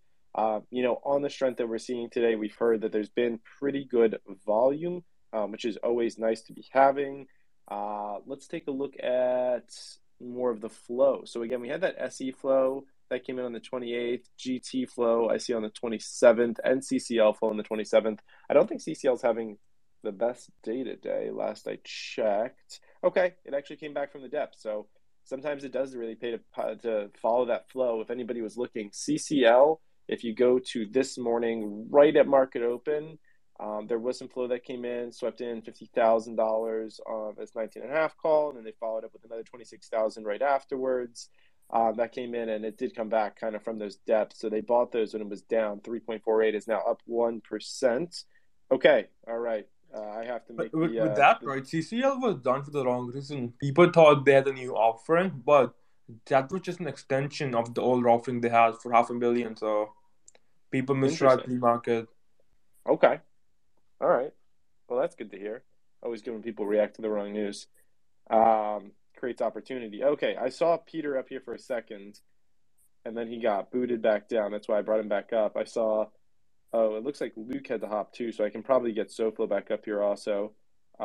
Just kind of balancing act right now. Let's just get So some I more have to speakers. hop to Gav. I'll be back for Power Hour. I gotta go to the gym. You know, it's that time of the day. Yeah, of course. Awesome. Well, Dahl, great having you on. If anybody's not following Dahl, wow, your followers are cruising 13.6. We love to see it. Oh man, She's running the OTC Club. She'll be on NFT Spaces with me, Crypto Spaces with me this week. Make sure you're checking her out. that's right. All right, see you guys. See you, Dahl. Okay, let's roll into Macro. We got Peter up here. Peter, what's going on? Hey guys, what's up? What's up? Sorry, I got a delay coming in here. I've been showing around two young Israeli ladies who are launching their own NFT. I'll tell you about it later. You know what, guys? The market's just fascinating to me. You know, obviously we talked a number of times last week, and I guess I spoke with you guys, some of this community, on Friday afternoon after what, in my opinion, was the most volatile market in history. I think last week, you know, the reversals, and I know I talked about with Evan and Wolf Friday afternoon, juicy, nice to see you, and bullish. You know, guys, I think the market is still reeling from some of the pain and the gain of last week. The reversals were amazing. I'm still trying to analyze. I mean, we just saw it again this morning, right? Market was down 10 handles, went flat on the opening, rallied up 4 or 5, 50 handles on the S&P. I'm not really sure if, you know, it appears we should be getting used to huge reversals, huge rallies. I mean, 400 or 500 points in the S&P 500 is seems like the new norm, and that's as wonderful as it is in a way. I'm just trying to really figure out. It just kind of feels like, you know, the buyers come in, there's momentum on that side, and then when they're done buying, the sellers come in. I'm fascinated by it. I'm still trying to really figure out, you know, who's doing what to whom, right? If we go back to last Monday, guys, and, you know, at 11:30, there was blood in the streets. Dow was down 1,200, S&P down 176 handles. And then at 12:25, we started the ascent to the moon. We closed up with a reversal of 186 points. That's 1,800-point move in the S&P. Closed out the day up 13 handles and up 100 on the Dow. We saw a similar reversal on a little tampered down, but still over 1,000-point reversal on Tuesday. Obviously, we saw Wednesday the Federal Reserve come out with, you know, whatever they come out with at 2 o'clock, which shouldn't have been a surprise to anybody. Market did rally 1,000 points. And then on the narrative of Jay Powell, the rest of the afternoon, he sort of talked his way into a bear market single-handedly, right, as we reversed that 1,000-point rally at 2 o'clock and closed down significantly. Then we saw Thursday, and then we saw Friday. Once again, 2 o'clock. Market, you know, I posted out. I ended up, you know, with my customer base, got long the spiders at 2 o'clock on a trade that is just my closing market trade. And, you know, over the next 18 minutes, I just watched, you know, everything that is good to me just turned to shit, excuse my language. And then there was once again this massive reversal into the close on Friday. So, you know, I mean, what's going on? I would love to listen to some of your, you know, people who are way brighter than me. I'm more of a forensic broker. Is it the retail guys? We know there was a lot of word on Monday. You know, there was a big margin call. I had people contacting me saying, you know what, I had margin calls on my crypto and I'm not selling my crypto. I'm selling my old TD Ameritrade investment account so that I don't have to bail on my crypto. I mean, I think there's a little bit of madness on that front. I would never sell my whole investment portfolio to hold on to crypto. Crypto's going to be up. It's going to be down. You know, if you miss a few thousand points here and there, it's not that big a deal. But are we seeing the retailers who have never seen a market like this get nervous and bail when they're suddenly their portfolios are turning winning days into losing days and they're being forced to sell? Is it smart money, institutional buying, you know, people who have experience in this kind of a market, you know, sitting around with a shopping list? You know, they don't like Tesla at 1,200, but they surely love it at 860. You know, are they trading the Apples of the world? I know you guys, you know, you did it over the weekend. You did it Friday afternoon. You guys are, you know, are stock pickers. I'm not a stock picker. I'm more of a forensic analyst of the overall marketplace. But I know a lot of you guys, you know, will like a story, you know, and the funny part is a lot of the stories have changed. A lot of the stories haven't.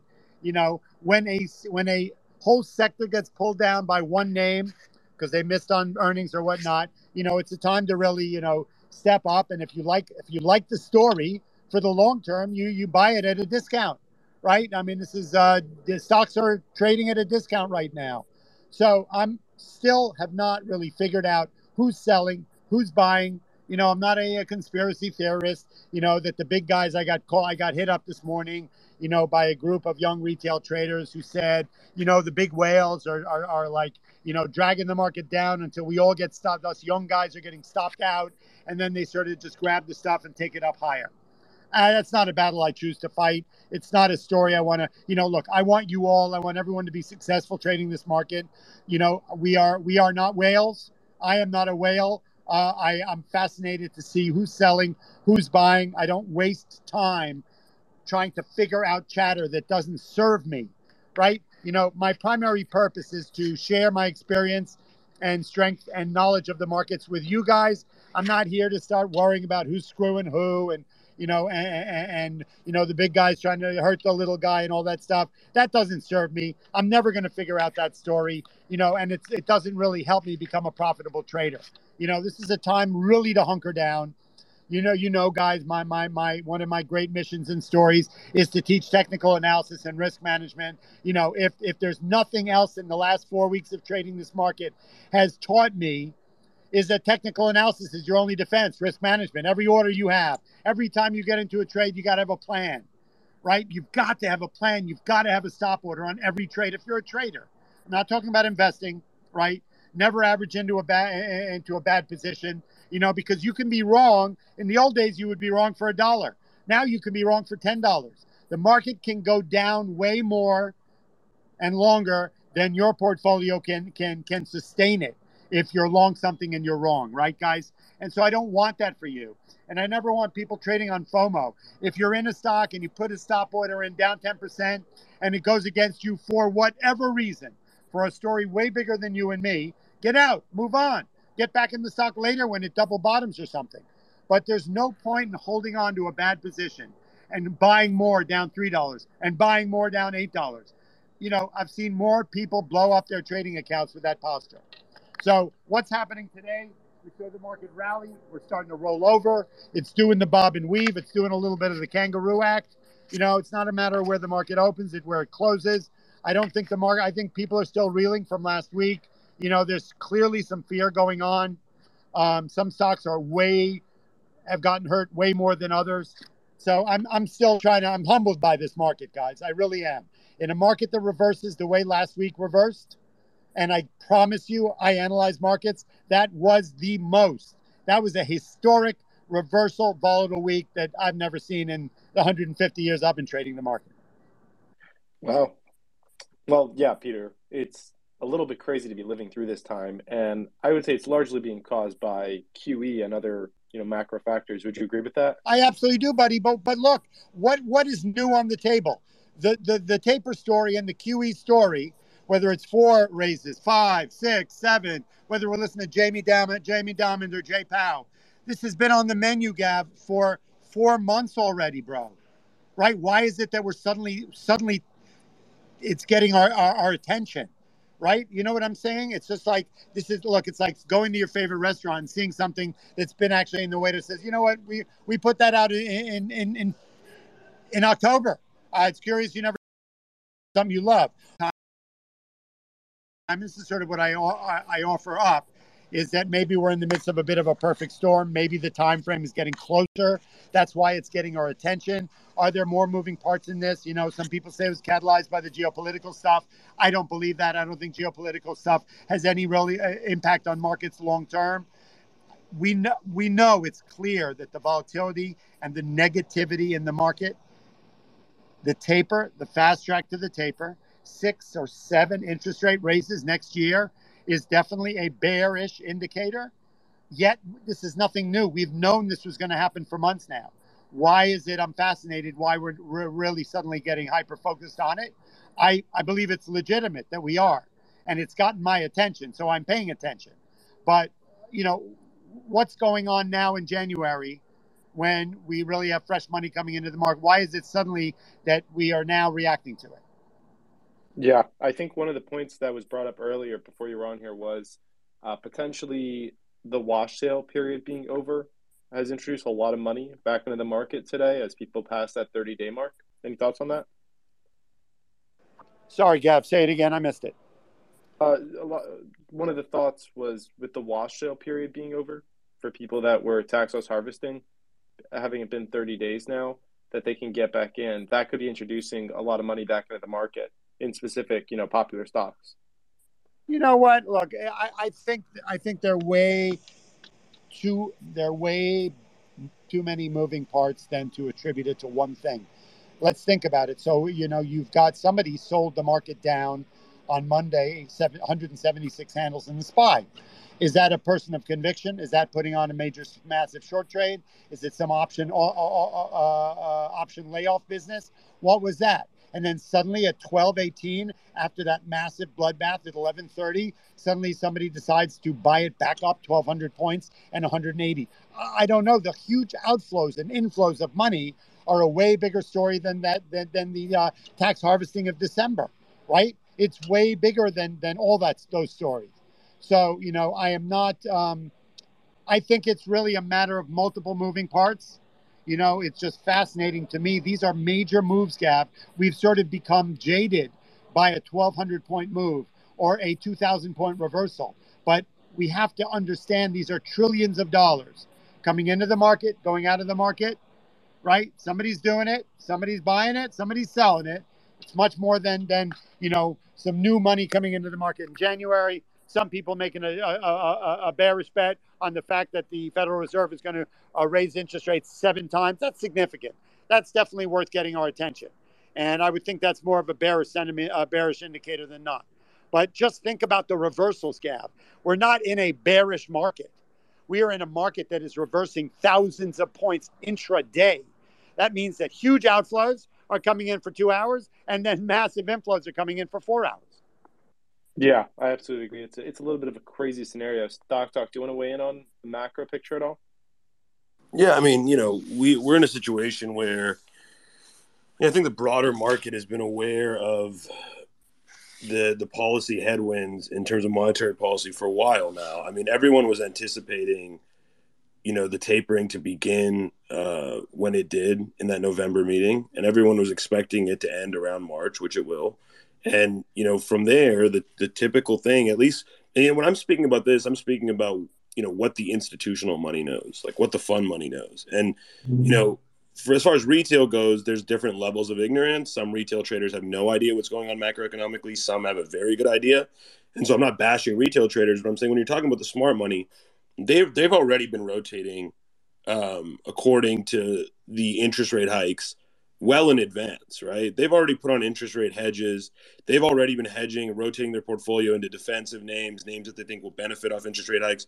So they're already ahead of the ball. They always are. That's why the market is forward looking, because people anticipate events and then react to the events before they happen, right? Because timing it perfectly is impossible. And so smart money knows that.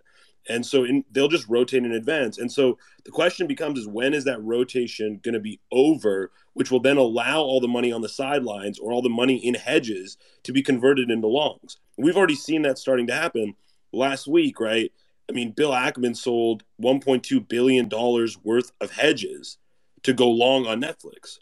Now, granted, that was a specific case. Netflix stock was down substantially, and he saw a crazy opportunity. But the key about indiscriminate selling like this is more and more institutions start to see those types of opportunities where, stocks get caught in a wave of indiscriminate selling or tank really hard on a maybe not so disappointing earnings report. And then, eventually at a certain juncture, some institutions come in and go, look, this is actually a reasonable price. We want to own the stock. They come in. That catalyzes additional buyers. Then you get sympathy moves in the sector from other stocks. That's how these rallies start, right? So we saw the Apple move. We saw the Microsoft move. We saw, the reversal on Hood. That reversal on Hood where we got the after hours sell off on the report, and then the stock got bought up and ended up going from red to plus 12% for the day on the reversal the day after the earnings. Those kind of things are good signs for the market because it shows investor confidence in wanting to own actual equity in a company, not wanting to trade options, which is what so much of this market has been held up by. So you need to see big smart money buyers coming in and putting real substantial position sizes on equity on the long side. That's what creates reversals, because you need that inflow of money. Retail can't create reversals on their own. They might be able to do it in a few small companies, but they won't be able to do it broadly. And so we'll see. I think there's a chance after the first interest rate hike, because we've had such a steep reaction. NASDAQ fell 17% from the top. S&P fell almost 11% from the top. With these kind of drawbacks, is clearly anticipatory selling in reaction to monetary policy. So once that monetary policy triggers, we have a little bit more certainty with regard to the pace of tapering. Not tapering, with regard to the pace of interest rates, with regard to the number of interest rate hikes we're going to see. Once we have more certainty around that issue, I think you see some of the money on the sidelines. Morgan Stanley, Goldman Sachs, Credit Suisse, they have hundreds of billions of dollars on the sidelines, that a lot of that they put into hedges. And so they're going to look to either convert those hedges into longs or deploy additional capital that's on the sidelines. When they do that, then you'll see a reversal. And I'm not sure that's just yet. But I think, end of March might be a potential where we start seeing that more consistently. But, it's anyone's guess. We'll see. Any thoughts on that, Peter? I look, Stock Talk is so bright, and I just love listening to him. And yes, that is one of the explanations, and I agree with him that the retail traders are not the ones creating a market reversal. It is the smarter money, I would say, not smarter, but more experienced money, who are people sitting around with shopping lists that are trying to reposition themselves. I agree with him. I think that the rotation started happening probably in November by the people running big money in anticipation of this story that I discussed was on the menu. But clearly it whether it caught people by surprise or it's suddenly being reactive now is a different thing. I think that the sell-offs are creating wonderful buying opportunities for people who like a lot of the stories and are disciplined investors, that don't want to buy stocks that are long in the tooth and a bit on the frothy side, that were basically where they were because of the stimulus package over the last 18 months. Let's be clear, $3 trillion plus was put into the market March 2020, and then you're seeing 20 billion, 30 billion a month. We have now, 9 trillion on the balance sheet of the federal government that they're going to be cutting down into 4 trillion. These numbers are astronomical, and so are we going to see that thing unwound? And that could be some of the sell pressure. But it's disciplined investors that are creating the reversal. It's just, it's hard for me to really pinpoint it, because I'm just fascinated. These are massive moves, guys.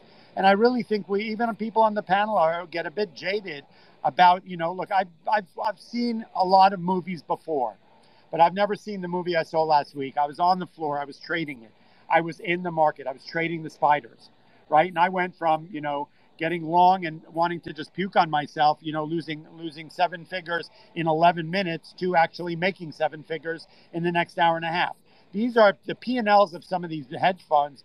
I speak to them often, to be trading $400 million or $1 billion and watching the last 4 weeks has been, a testament to, insanity in so many different ways, because I speak to risk managers and they're just going, Pete, you don't want to be me. I'm watching my P&L go up hundreds of millions of dollars second to second. So that's a testament to the strength of disciplined and mature traders.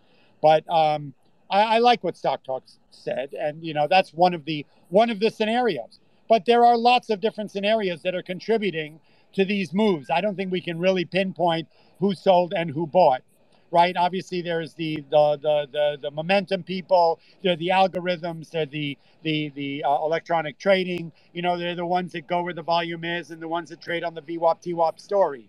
But there are some major players, as he described with Bill Ackman, who are sitting around with a shopping list, waiting for everybody else to start, stop selling, and then they're going to start buying positions that they want for their portfolios for the long term. Perfect.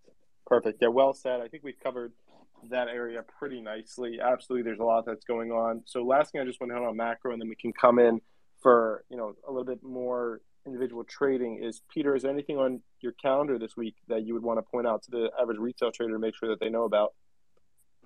Look, guys, we've got obviously a lot of earnings coming out. I still think that I'm more interested in watching how the market sort of navigates, gets its footing, right? I still think the market is reeling off of Friday. I mean, obviously, if you look at the Dow or you look at the SPYs, you saw a little bit of a divergence. SPYs has been in the green most of the day. The Dow sold off earlier in the morning. Obviously, we know the Dow's weighted down by a couple of different names. I'm not sure which ones are contributing to its early morning sell-off, and it's sort of flatline trading now. But the S&P 500 was up 25 handles here this morning. Where are we at? Up 23 and change. I'm just watching the market. I am really, it's funny. Who was it? I think you were on a space yesterday or something, and everyone was sort of picking their stocks for the week. And I was just going to be a contrarian and say, I'll take the opposite side of every trade. Because, it's like when you make plans, God sort of giggles. I think making a plan in this market right now is a little bit cringeworthy from my point of view. I want to see how today pans out. And then I'm really going to take this market a day at a time because I think anything can happen.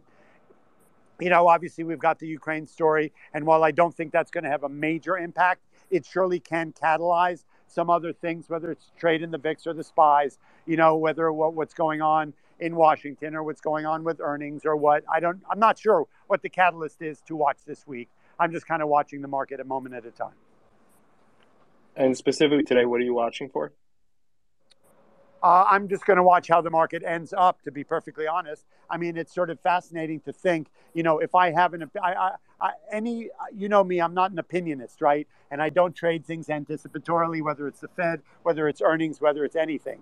So I was deeply humbled by the moves last week because there were so many times that I got suckered into, oh my God, we're down 1,200 points, we're going lower, this is going to break through. It was that feeling I got on, March 2020, where, Ackman was on TV and they were talking the story down, and we broke the 7% circuit breakers. I kind of thought that was going to happen, and then I got caught off guard and it reversed. And I had the same problem with my Friday trade.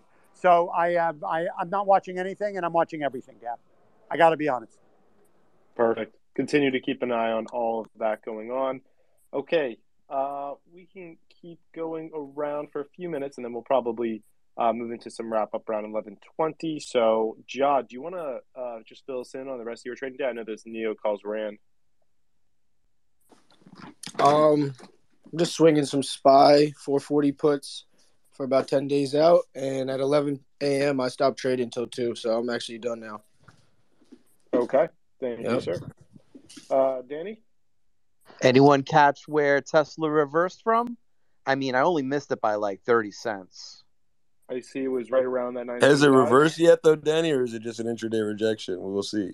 Well, yeah, of course. I mean, it's, I'm watching the 30-minute chart. 30-minute candle nailed my level basically to the penny, and now we have a spinning top, which to me, that's a reversal candle. We still have 17 minutes for that 30-minute candle to close. So, I think we do reverse here. I think we pull back a little bit, maybe to 900, retest that 900 breakout, and maybe we retest 920 towards the end of the day. Yeah, continuing to keep an eye on it. I'm looking. I see what you're talking about on the 30-minute. It did break through that 200 on the 30-minute, which is pretty nice. So if it doesn't give that up, that could be a good level of support. Yeah, the only thing I'm watching, it's just extended off of its moving averages. So I would like to see a little consolidation, maybe a flag forming here down to that 900 level. 900 being a 618 retrace from a prior swing high, swing low. So, I still really like it. I mean, I'm looking at this as a wave 3. So if we see a wave 4 pull back, wave 5, I think we take that to about 980. Perfect. Okay. SoFlo, any updates from you? Yeah, some great trades in the morning. But honestly, guys, I'm waiting to short the Nasdaq. To be honest, I don't think we see 360. I think we reject soon. So I'm just being patient. I've been watching QQQ trade within this 357 to 357.37 to the 359 range, and I don't think the bounce is sustainable in my opinion. But we will see. Okay, interesting. Let's keep it running. Vegas, are you with us? Yeah, I'm here. I'm just sorry, my dog's barking, so I'm just gonna Sorry about the noise. No, I'm still watching Apple. Tesla to me still looks good. I mean, it's pulled back, but I like that it's holding that 900 for the swing position. Microsoft, I want to see it get back over 310. So that's still a swing as well. So just watching the levels play out and waiting for IWM looks really strong, looking for a high day break, and still waiting to see if QQQ can break 360 as well. Okay. Keeping our eyes on those. Sounds like a lot of people looking at Tesla, QQQ, Apple, SPY. A lot of the classics are getting drawn to. It's certainly where a lot of the volume is. I'm looking at SARK down 6.62%, but I can't, unfortunately, buy it since Kramer's bullish on it. So we'll just keep looking elsewhere. Juicy, have you made any other moves? So I got out of my Microsoft long. I'm pretty much just holding an Oxy Lotto. I'm still holding my 450s. I'm up decent on these 450s on SPY, so I'm going to continue to hold. Looks like SPY right now, we're just going inside on the higher time frames as the hour, bull flagging here on the 5. We're just consolidating, right? We're trying to figure out where we're going to go. Until I get confirmation we're going to reverse, I'm going to hold on to these 450s. But right now, I'm just waiting on this day to play out, watching Netflix right now. Look, Netflix looks good above 420. Nothing really major. We're just getting into the sideways part of the day. Gentleman up here said he's going to wait till 2. That's pretty much what I'm going to be looking to do right now. Just wait till 2. It's been a phenomenal day. Phenomenal. I'm in no rush to trade, man. I'm already up on the week, so I'm just going to chillax until I get one of these breaks. Sounds good. Sounds good. Matt, have you made any moves? Ever since I had that opening long, I cut out right at the put wall and SPY. We had a neat little run up to, let me actually pull that chart up. I was making Tesla for everybody. 1 second. Yeah, and if you guys have charts, feel free to ask me or tweet me if you guys want. I love making charts. So the S&P had a liquidity pocket 445.5. I took that long right out the door and it walked right up to it. Things look pretty nice and stable. But the market, again, is losing a little momentum. I don't think we're going to sell off. I think everything's good. I haven't made any trades since this morning. Since I'm starting a new small account challenge, I like to demonstrate like one trade that I'm sure of, and I don't try to take any additional risk. And the part of my little challenges is to show how to grow an account. And so I always do them for fun.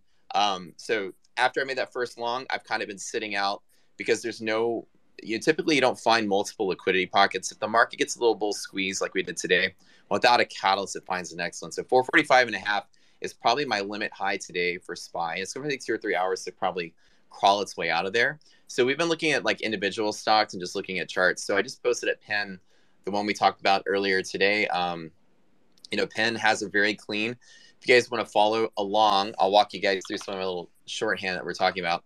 So some of this stuff will make sense.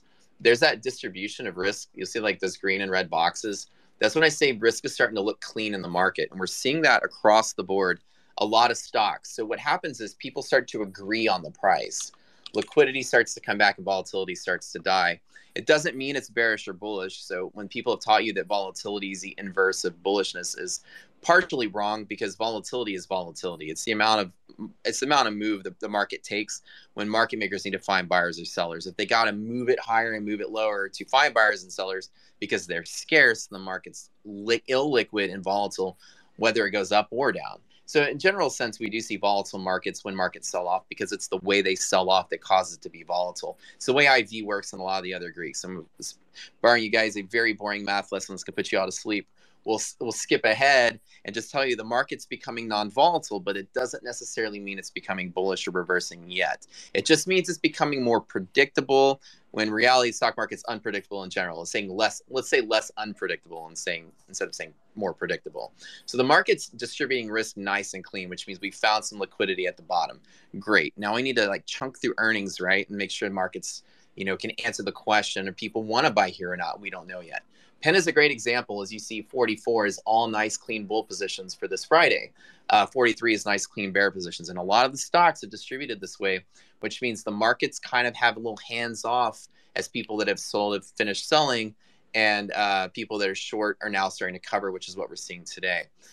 So you can see a very clean distribution of risk. 44 is bull, 43 is bear. And you get that additional buy program and bump on what we call hedge pressure, which is a balance of hedging robots that are balancing delta and sold options. You see that this is a nice kind of cleanish bounce, and you see Penn, for instance, is bouncing right there. So markets are starting to kind of get some short squeeze that's powerful enough that's creating a little bit extra power. So most things are looking reversally today, like less bearish, I guess. And I wouldn't say things are turning bullish because they're not opening strictly in bull territory, but things are opening and pushing to bull territory, which is just showing how quickly people are getting out pre-earnings on a lot of these big mega caps. So market's looking pretty stable and non-volatile, but not in the clear yet. But if you have a ticker, if you guys have anything, Gav or any of the guys here want to run a ticker really quick, I can throw one up while you got me on. But We'll, go ahead. I was just saying, we'll see if anything comes up as we're going around. Yes, sir. Awesome. Thank you, guys. Okay. Of course. Everybody should be checking out Matt. We're going to get Matt to fly past 6K this week. So if you're not already following, make sure you're following Matt. Criminally underfollowed. And I know we have a whole bunch of our followers that are in here that aren't following him. So check him out. Okay, Ja, what's up? No, that Neo call went 200%, but I sold it 60%. But I'm gonna play the I'm in the 23.5 puts now, just because it's overextended. Okay, so you're in the 23.5 puts on weekly on Neos. Mm-hmm. Okay, what'd you get those at? 0.90. I like it. Playing the upside and the downside. So 23.5 you said? Okay, I said you're at 0.91 right now. Yep. Very And if you did interesting. play the calls, you could just use your profits for the puts. Yep. Yep. 100%. Very interesting. Love it. Okay. With that, I think we're going to roll around unless Stock Market News, are you on here? Are you available? I know you're off for a minute. Okay. I think Yeah, I'm back. Sorry. Okay. Sorry, I was just Is there getting back. anything Yeah, else no, I'm that you good. want We can roll into wrap ups. Yeah, we can roll into wrap-ups. I think we're going to talk more about earnings, perhaps in like Power Hour today. I know that we'll be live, so we can do more of a segment there, and I know that we also kind of talk through some of them today. Yeah, most Yeah. of the earnings are coming up like Tuesday and Thursday with a couple on Wednesday. Today we just really got NXPI Semiconductors coming after the bell. Let me double check if there's any other ones that people might care about, smaller ones. Alexandra Real Estate, Graco, AG&C. So nothing really big besides that too many people are going to care about. A lot of the Cirrus Logic is one that I've seen in and out, and I know got called out yesterday. I don't remember by who, but yeah, most of the earnings are going to be tomorrow. So maybe we talk a little bit more. But yeah, I would like to get in the setup. We have another Spaces coming today at 3 p.m. Eastern, a Power Hour Spaces. Do you have any in between that as well? I do. I have a 1 p.m. EST NFT space, actually co-hosted by Doug, our favorite Douglas. Y'all know who I'm talking about, Doug Boneparth. And that is going to be covering a little bit in how to do due diligence in NFTs, and then also a little bit like mental health stuff. So yeah, that'll be at 1 p.m. EST. I'm going to put out the reminder about that right after this, and then I'll also drop out the reminder about the Bullish Ripper space. Okay, let's get into it. Some closing thoughts from our speakers. SoFlo, any closing thoughts? Yeah, no, definitely. I actually want to talk about a few catalysts besides earnings tomorrow. Tomorrow there will be a MicroStrategy event. It is a 2-day event. I believe they call it the World 22, where they will be discussing Bitcoin's usage in corporate companies. So I think that's going to be an interesting catalyst, which could push companies like MicroStrategy, Square, even potentially Bitcoin. We will have the CEO of Square there and of MicroStrategy. Also, another reason I would say why a lot of Chinese EVs are running today is the fact that tomorrow they will be giving out some EV deliveries, which include Li Auto, XPEV, and NIO. So that's definitely 2 catalysts tomorrow to watch out for. Obviously, Wednesday is that OPEC, so that's we might see some volatility in XLE and just the overall energy industry. But yeah, no, I just wanted to put those names out there just because, if you are trading and you actively trade through different ranges, these catalysts can help you gauge what stocks do have some sort of, volatility and potential bigger moves throughout the day. But yeah, I appreciate you for having me on here today. And I appreciate, obviously setting up all of these spaces. So thanks for that, guys. Appreciate you being on here. Thank you. Okay, let's keep it going. Ja, going to you. Also, I'm in those NIO puts with you. Um, Nothing really. Just thank you for having me. Give everyone a follow.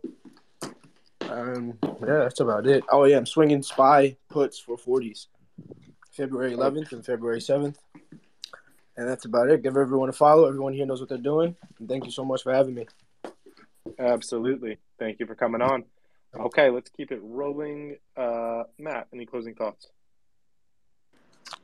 Yeah, I think today, I mentioned a little bit earlier, I think today we're getting some really strong signs.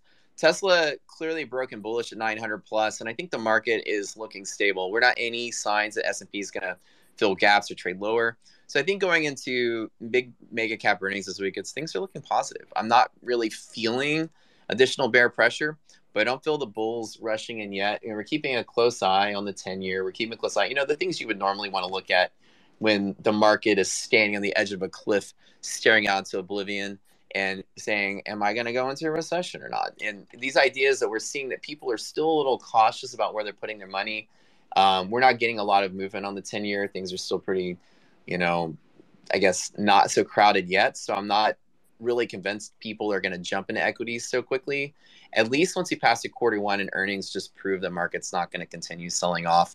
We're going to hit those rate hikes in stride. And I think the idea that we get that from the Fed is not because the Fed wants to crash the market and chunk us back into mass unemployment, people getting laid off, and this logistical cog just stops spinning and we go back to zero. Nobody wants that.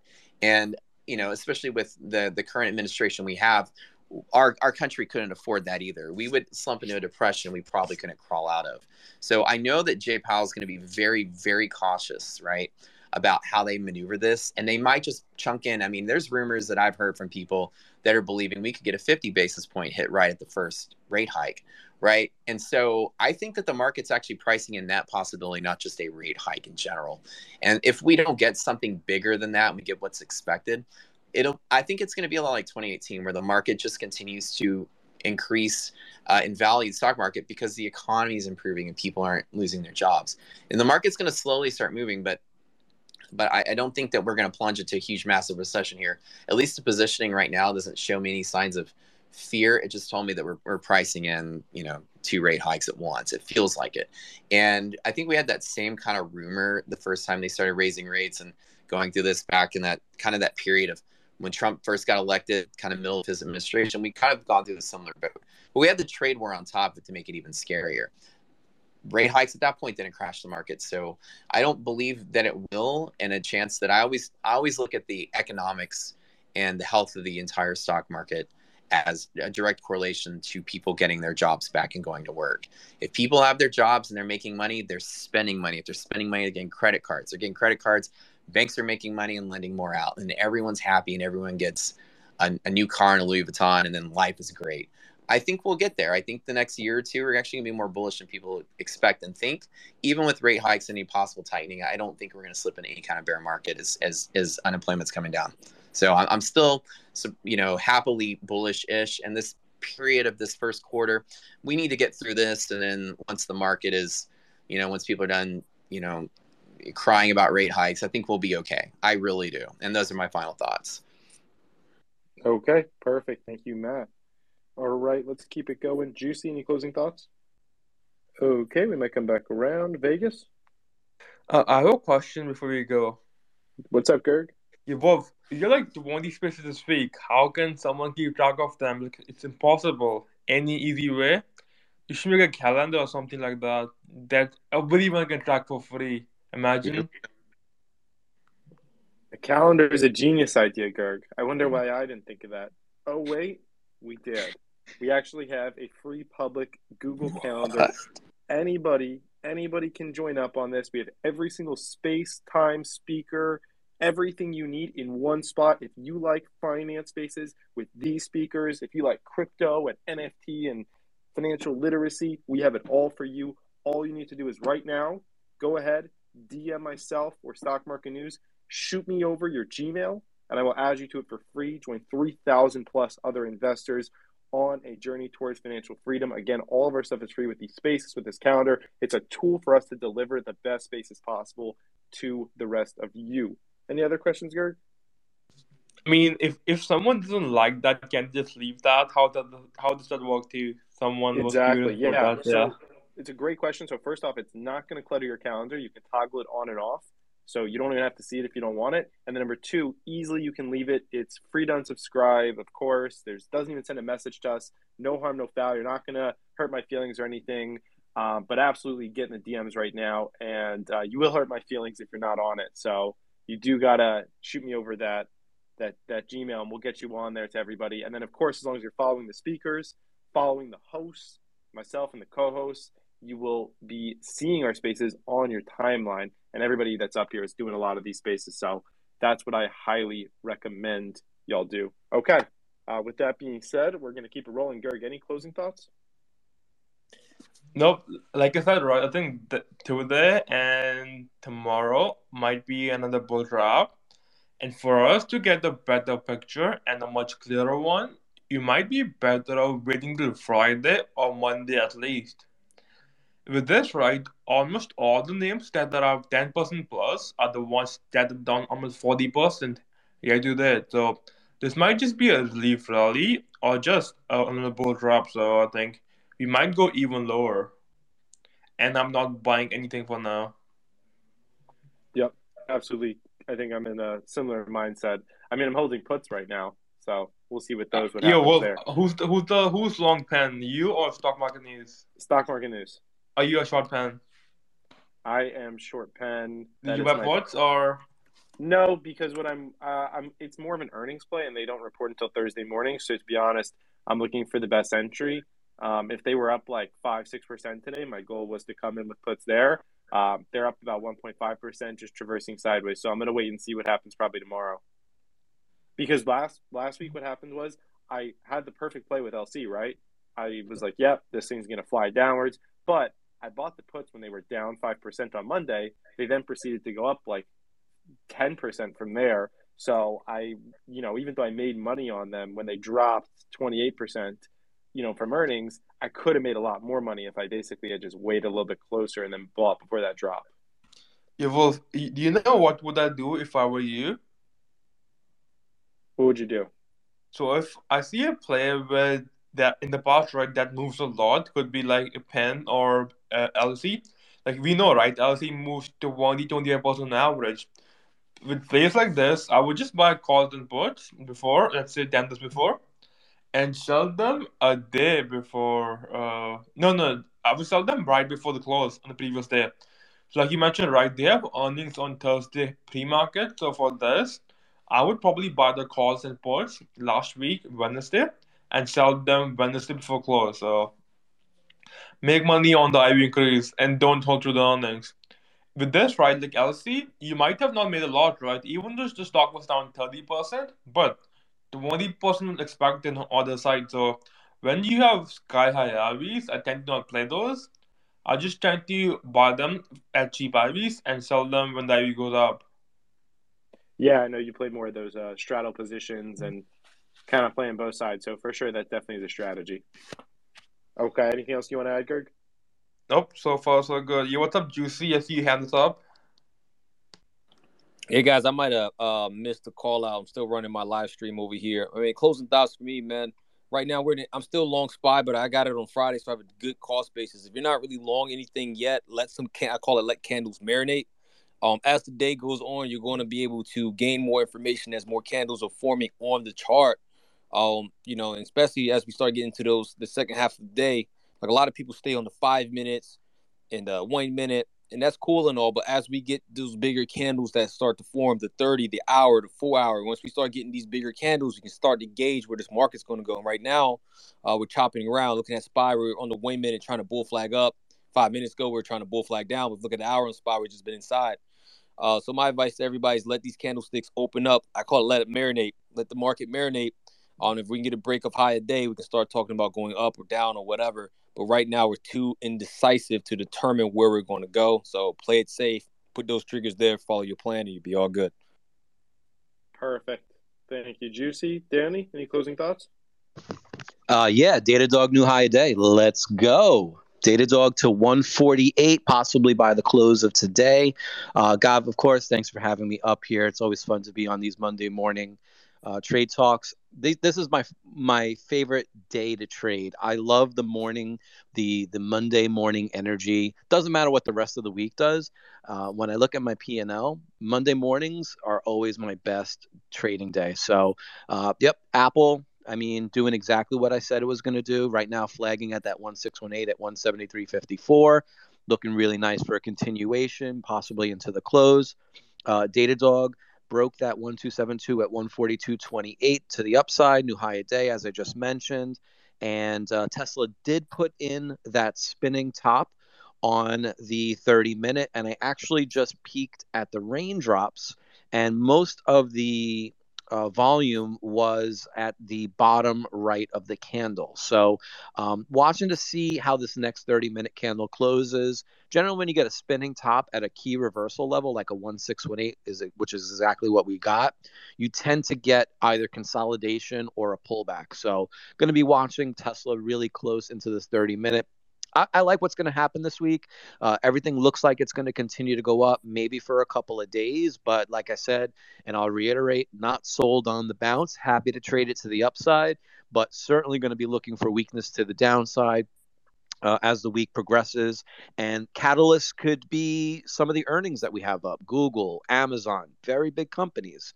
If we start to see, worse or not as good as expected numbers, watch for that as a catalyst to send tech lower. If we see exceeding numbers, then that could be a catalyst to continue to the upside. So I think we just have to be very careful. It's always very important, no matter if your name that you're trading is earnings, has an earnings or not, you have to look at like sector.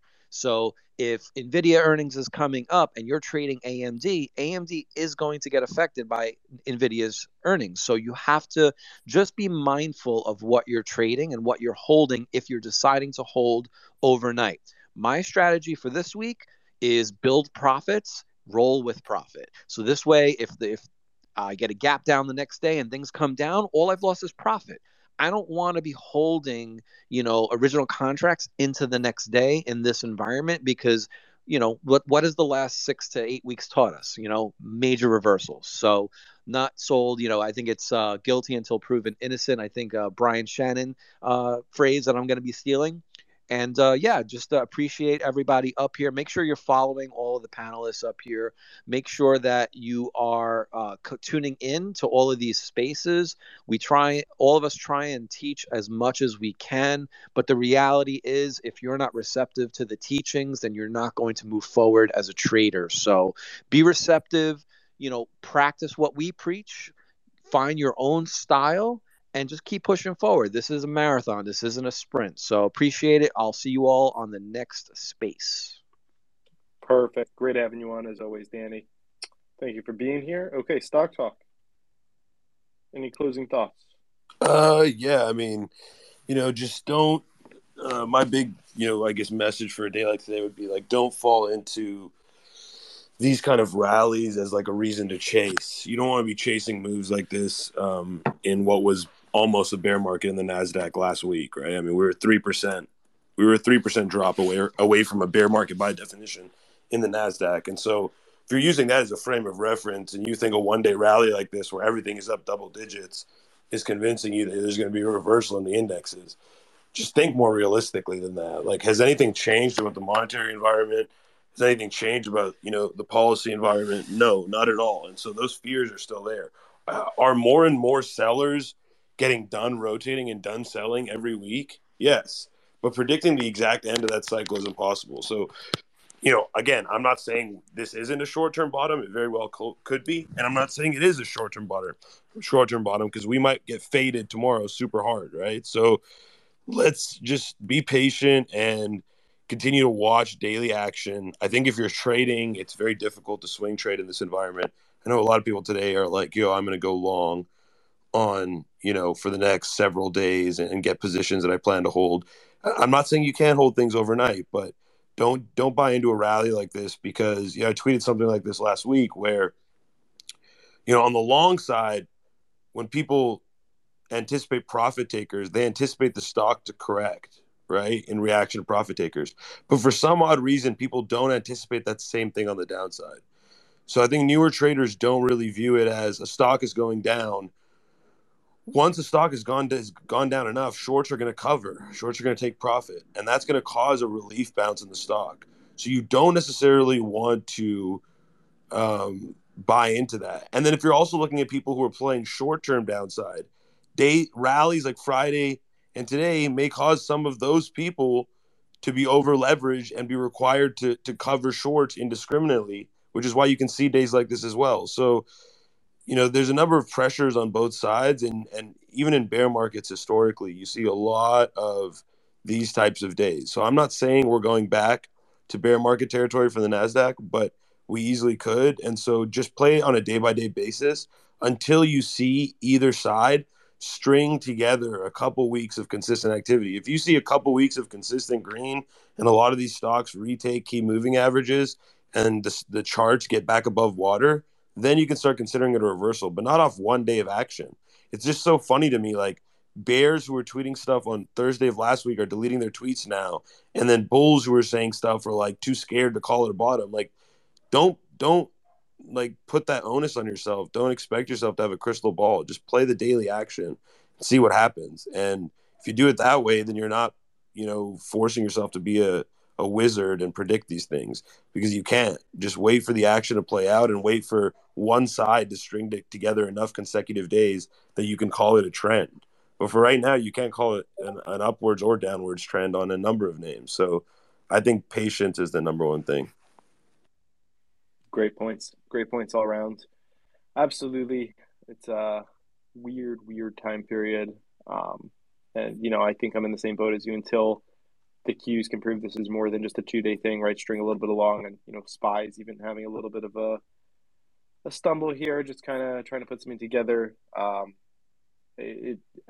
think I agree with you that the biggest thing right now is like position sizing and downside protection for sure in multiple forms. Okay, awesome. Stock market news. My wonderful co-host, who I'll be doing multiple more spaces with today, and y'all should be all checking out, especially this week with earnings. He'll be putting out a tweet storm that is well worth your time and follow. What's going on, man? Yeah, this is definitely going to be a very busy week. Looking forward to it. Quick point on Stock Talk. I know a bunch of people have said this before. Patience does pay. And one big advantage that these long-term investors or these retail investors, even if you're a trader, have on these institutions is you don't have an end-of-week profit and loss target, an end-of-month, an end-of-quarter, whatever target that you have to hit. You can sit there, wait, bide your time. A lot of people think there's only two positions you can be in, and that's bullish and bearish, but there's a third. You could be neutral, waiting for your opportunities, and investing and trading is a game of percentages, and you should be trading when the percentages are more in your favor, and that comes and goes as market conditions. So I think just listening to everyone else, listening to kind of how they're feeling about, as Gav, as Wolf, you said, their position sizing, and maybe how many times you trade, or just kind of only playing with your profits after that first move. There's a lot of stuff you could do when the market gets a little bit tougher, but the worst thing you can do is not pivot and not change. You got to be fluid with the market and take what it gives you. Next time it's easy again, maybe push down on the throttle a little bit more, but we're still definitely not in that spot yet. But we have multiple. I'm gonna stop there and move on.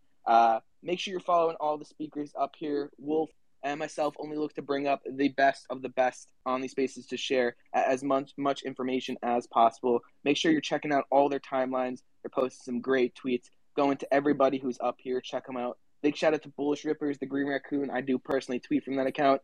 We have another spaces coming today at 3 p.m. Eastern, a little bit of a power hour space. I think we're going to have a couple of the people who are up here now, but we got a good crew coming for that later. If you enjoy spaces, which, honestly, if you're still in here, the 490, 500 of you in here, as we've gone through wrap-ups, you clearly do enjoy spaces. So that is definitely something you will enjoy. Make sure you're following that Green Raccoon. And I know Gav will be hosting that space at 3 p.m. Gav, the guy behind the Wolf Financial account, which is always hosting amazing spaces. Literally has 20 spaces this week. You can check out his pinned tweet, but a must follow. He'll be hosting that space from the Rippers account, and we'll be getting the live reminder link out soon. So make sure you're looking out for that, and I'm super excited.